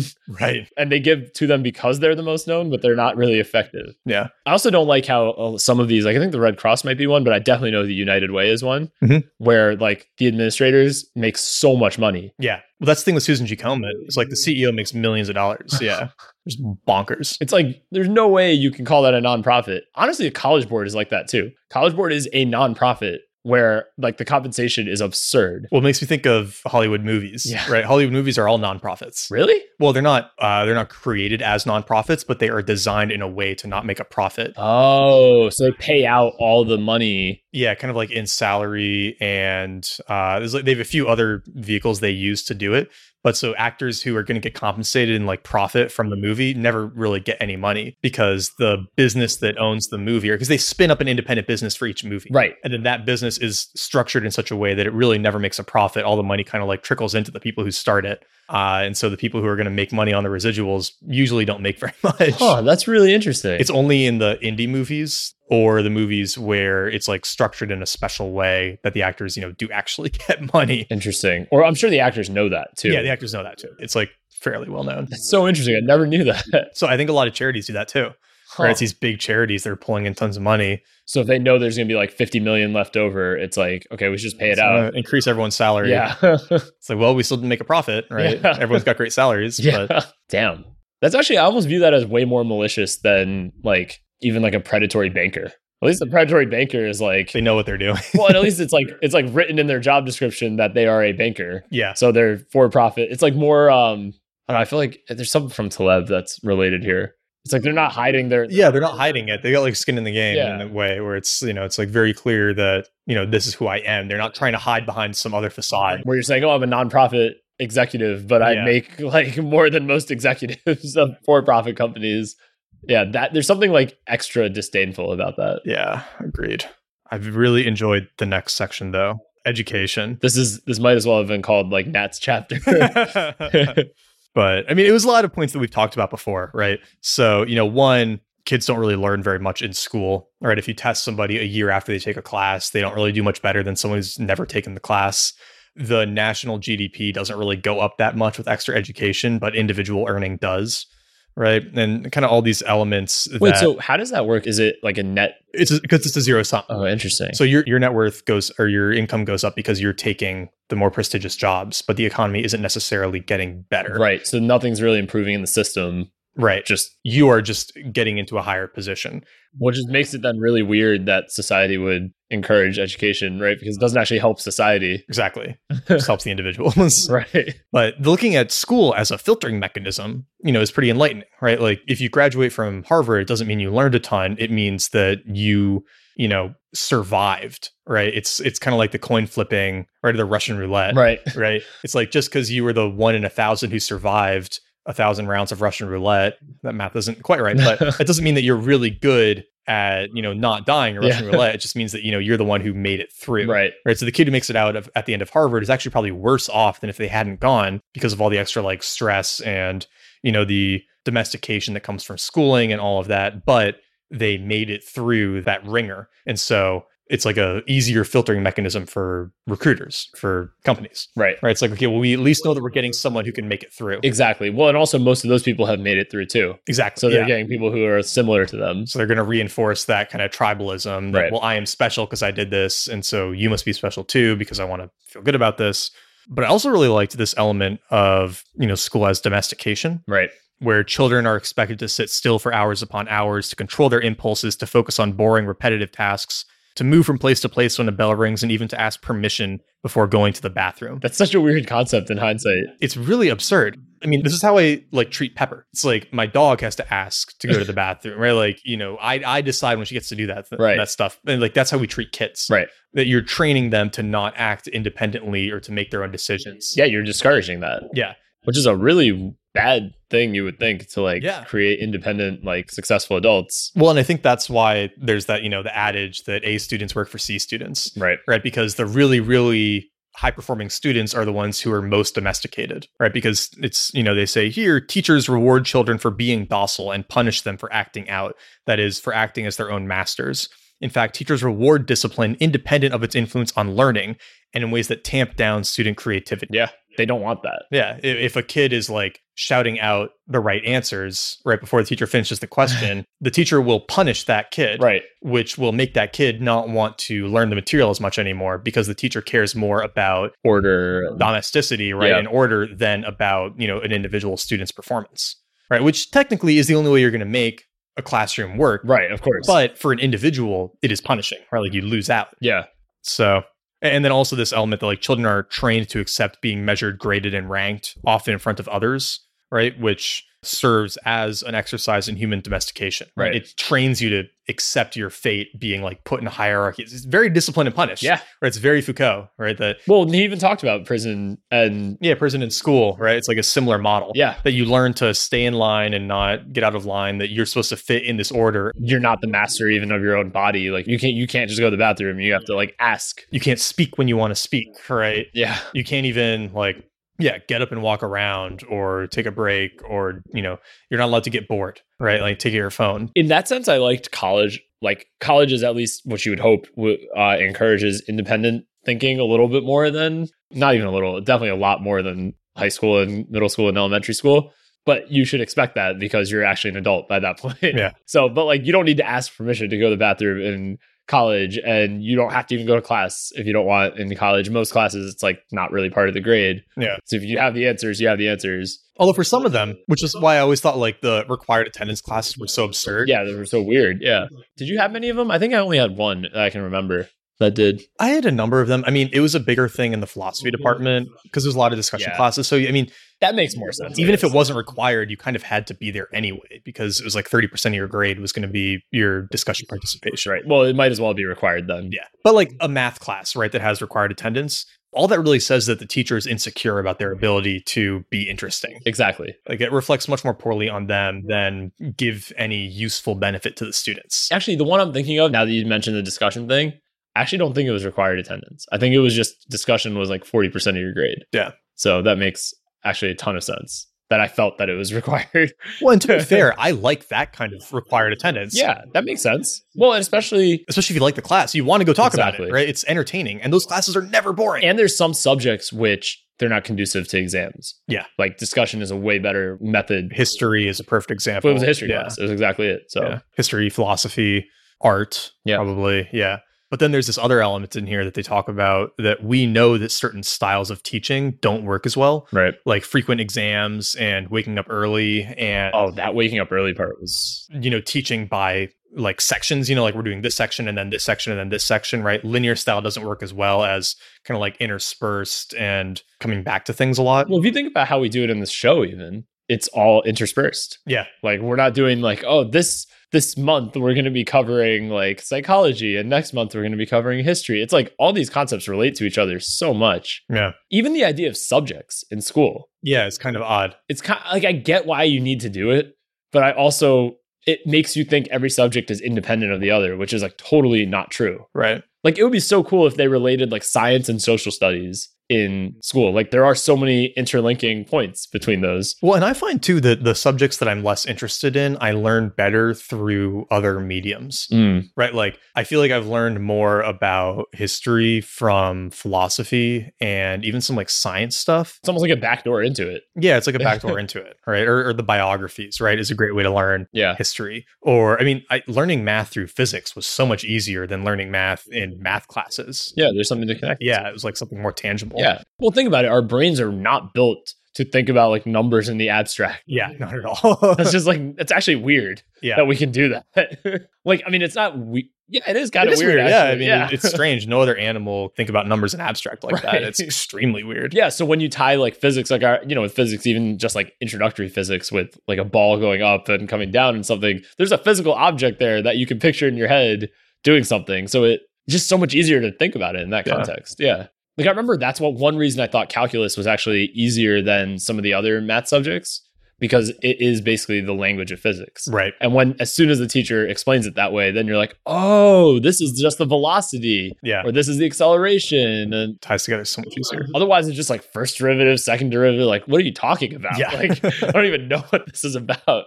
But I guess we should say the elephant in the brain with school is that it's not actually about learning. It's about signaling. Yeah. Right. And it's a way for you to signal that you are a, obedient, successful, like member of this, expected means of conforming to work society. Right. Right. It shows employers that you will be a good employee. And it shows that, I mean, I think for parents too, right? It's a way for parents to signal that they succeeded. Yeah. Right. Parents push their kids to go to good schools because it makes them look good. And they can talk about it. They can talk about it. They can wear their like Yale sweatshirts and stuff. Like, oh yeah, my kid goes to Yale. Right. All of that. And, makes them feel like they succeeded.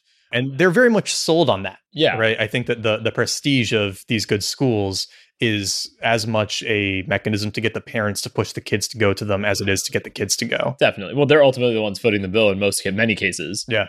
Or the government is with loans and stuff, which you ultimately are at the end of the day. At the end of the day, yeah. But no, I was going to say, as much as we shit on schools, though, there is some positive signaling you get out of it because, like, think about it. Let's say you were hiring somebody. You wouldn't want, like, a pure free spirit creative person, right? Because, like, you have deadlines and you have, like, I'm not saying, like, that's proved by school, but somebody who has finished school, you would hope at least can meet a deadline.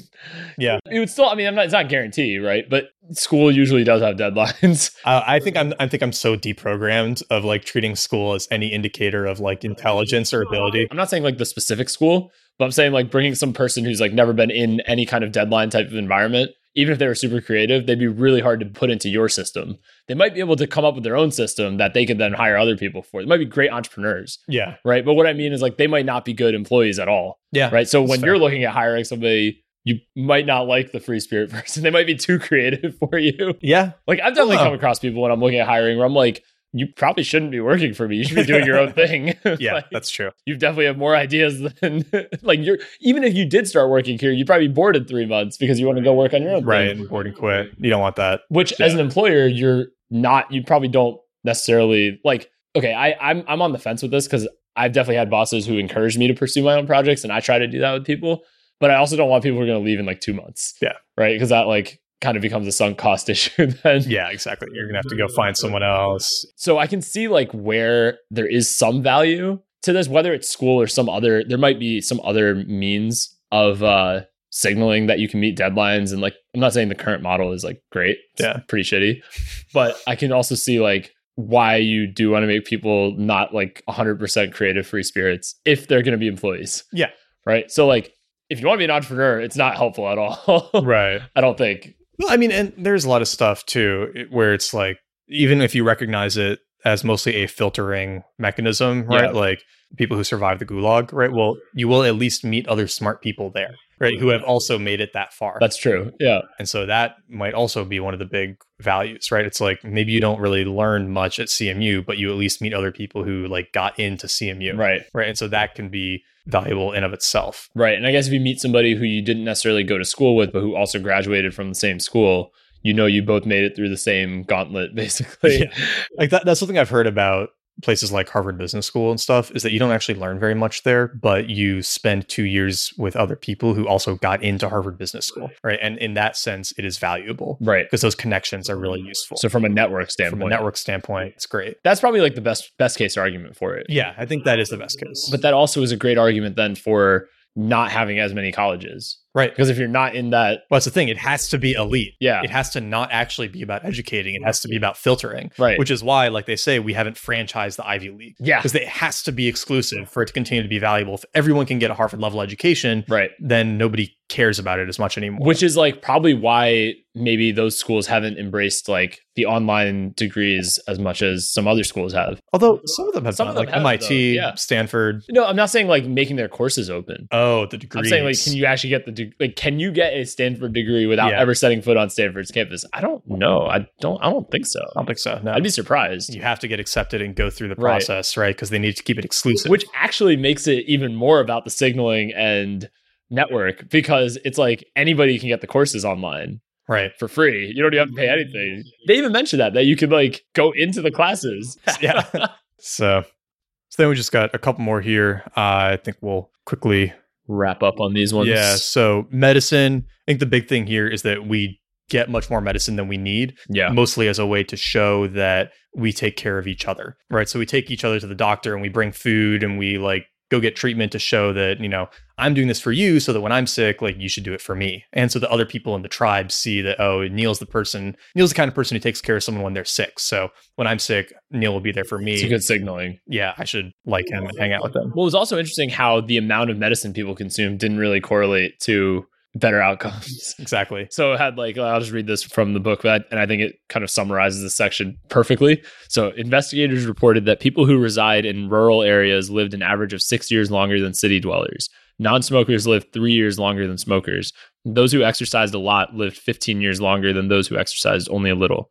In contrast, most studies that look similarly at how much medicine people consume fail to find any significant effects. Yeah. Which shows you it's not really about the efficacy. Right. It's much more of this effect that you're talking about. Medicine is still useful for saving lives. Agreed. But for general life extension, it doesn't do that much. And we use a lot more medicine than we need. Yeah, like I think you've brought up this example before. It's like no one's advocating that like if you get shot, you shouldn't go to a hospital. Right. But if you have a cough, like don't go to the doctor. Yeah. Right. Just wait it out. Drink some cup and leaf tea. And then religion, mostly, again, it kind of goes back to the sacrifice and commitment thing. Yeah. Like you're proving you're a member of the community by sacrificing some of your freedom, resources, personal identity. Your skin in the game and some of this. They brought up that a lot. You're showing that you are committed, right? Wearing a yarmulke says that I am part of your tribe, and it tells other people that I am part of this tribe and I represent this tribe. Well, and again, there's a sentence in here. It goes, most religions are fairly lax on questions of private belief as long as adherents demonstrate public acceptance of the religion. Yeah. Then they point out too that Christianity and Islam are actually weird in that sense, that you have to have this faith in mythology to be a good member. Yeah. Whereas most religions, you don't have to have that. You can be a great Hindu, Jain, even Jew without really believing in any of the mysticism. Yeah. Which much more about the community. Yeah, it's the community aspect, being a contributing member of the society. Yeah. And then politics, pretty much the same thing as religion, right? It's mostly a signaling thing within the group. We don't vote in our best self-interest. We vote in the interest of the community and to show that we are a member of the community. Right. And also that there's a lot of very single issue voting. So there's this very common trope that you'll hear liberals say, like, why do people in middle America, vote Republican? Because they should be wanting the like tax, or not tax, but like the social benefits from the Democratic Party. Right. But that's not the issue that they're voting on, right? They're usually voting on more like social issues, right? And then again, it's like a community thing. You're showing loyalty to your community by who you vote for and whose sign you put in your front lawn and all of that. Plus just showing that you're a loyal member of the Democratic community by voting. That's a good point. And by being politically active, right? Wearing the sticker and going to the polls and all of that. You saw this in 2016 when people would, I remember after the election. Yeah, I was like, did you vote? Yeah, exactly. There were all these posts like, if you didn't vote in this election or if you voted third party, like you're the problem. Yeah. Which was very interesting. It was almost like a tribe or something. Not almost, it was a tribe. Yeah, loyalty signaling, virtue signaling, right? It's like you're a bad person if you didn't vote. And obviously, like the connotation below all of that too is that if you didn't vote for Hillary, then you're a bad person. Right. Right. It was always what I thought was weird when people were like, make sure you go vote, make sure you go vote, make sure you go vote. I'm like, you're only saying that because you think that the people are going to vote for who you voted for, right? Like, you're not even checking first. If somebody's voting for the other person, you don't want them to go vote. That's a terrible idea. That's actually a good point. Yeah. If you go encourage voter turnout for your opponent, that's actually horrible. Exactly. It's like, and then when people are like, no, I want everyone to exercise their civic duty. It's like, shut up. No, you don't. Well, do you remember the part in this chapter where he was talking about how there was one election where he tried to make like the pros and cons column, and he was like, it was the worst election I've ever participated. He's like, I had the least amount of fun. Yeah, I wasn't satisfied at all because I didn't feel like I was, rooting for one team. Right. It was just like a pure transaction. Yep. Right. Whereas when you've got this like sports element to it, it's more fun. You're more invested. Maybe our AI overlords will just pick our leaders for us, or they'll just be our leaders. Yeah. Am I saying? They'll install a human figurehead, maybe. Exactly. But yeah, so then they get into the conclusion with some takeaways. The biggest thing is that we ignore the elephant because doing so is strategic, right? Yep. Self-deception lets us act selfishly without having to appear selfish in front of others. And we have this gaping blind spot at the very center of our introspective vision. If we're going to second guess our coworkers and friends, we shouldn't give ourselves an easy pass. Yeah. Knowing more about our blind spots should make us even more careful when pointing fingers at others. And I think that's the biggest thing from it too, right? Is it's really easy to see other people doing this. The hard part now is noticing when we do it. So encourage everyone to think about that a bit. Buy the book. It's a great read. It's a fun read. Fun read, fairly quick. Yeah. Yeah, definitely. It looks longer than it is. It's not Atlas Shrugged. Yeah, the last 35% of the book is notes. Yeah, I was so worried about finishing this book on time. Yeah, me too. It was on Wednesday, and I'm like, I'm only like halfway through it and whatever. I didn't realize I was almost done. Because I was thinking there was a part 3 based on the amount of time that was left in the book. I was like, fuck, I'm not even in part 3 yet. And it's already like Wednesday night. I did the same thing. And then I went to the table of contents and jumped to the notes. I was like, oh, okay. Which is cool actually to see. That means they had everything pretty well cited. Even though I didn't check their citations. They could have been citing like the most random things. But that is a nice thing about this book is they don't waste pages. That's right. true. It's very concise. It's a lot of information. It's Yeah. very concise. So it doesn't feel like it could be a blog post, Yeah, definitely not. which is always nice. Yeah. So anyway, if you like this book, or at least our episode on the book, go to madeyouthinkpodcast.com, click through Amazon, through the Amazon link on the support page, Yes. buy the book there, or you can support any of our other sponsors by buying things through, all the links are on there now. All the links are there. Yeah. So we got Perfect Keto, we got Four Sigmatic, we got Kettle and Fire. All of those will give you a nice discount and support the show. Cup and Leaf as well. Cup and Leaf, We'll give you 20% off. Code Think as well. Yep. Also code Think. And yeah, I mean, obviously, biggest thing, if you're enjoying the show, please leave a review on iTunes, tell your friends, tweet about it, leave Amazon reviews for books that we've covered, saying people should just listen to the episode instead. I'm just kidding. Don't do that. Support the authors that we talk about. No, I mean, yeah, I was going to say, we actually like reading the book. We like reading the books. Yeah, we don't want to take away from them. And if you want to read along with us, just make sure you're on the email list, because Yeah. we will tell you when what books we're covering. We just sent out an email. We did. Probably by the time you read this, listen to this, we'll be getting ready to send another email. So make sure you're on the list before that. And we will see you all next week. Yep. Cheers.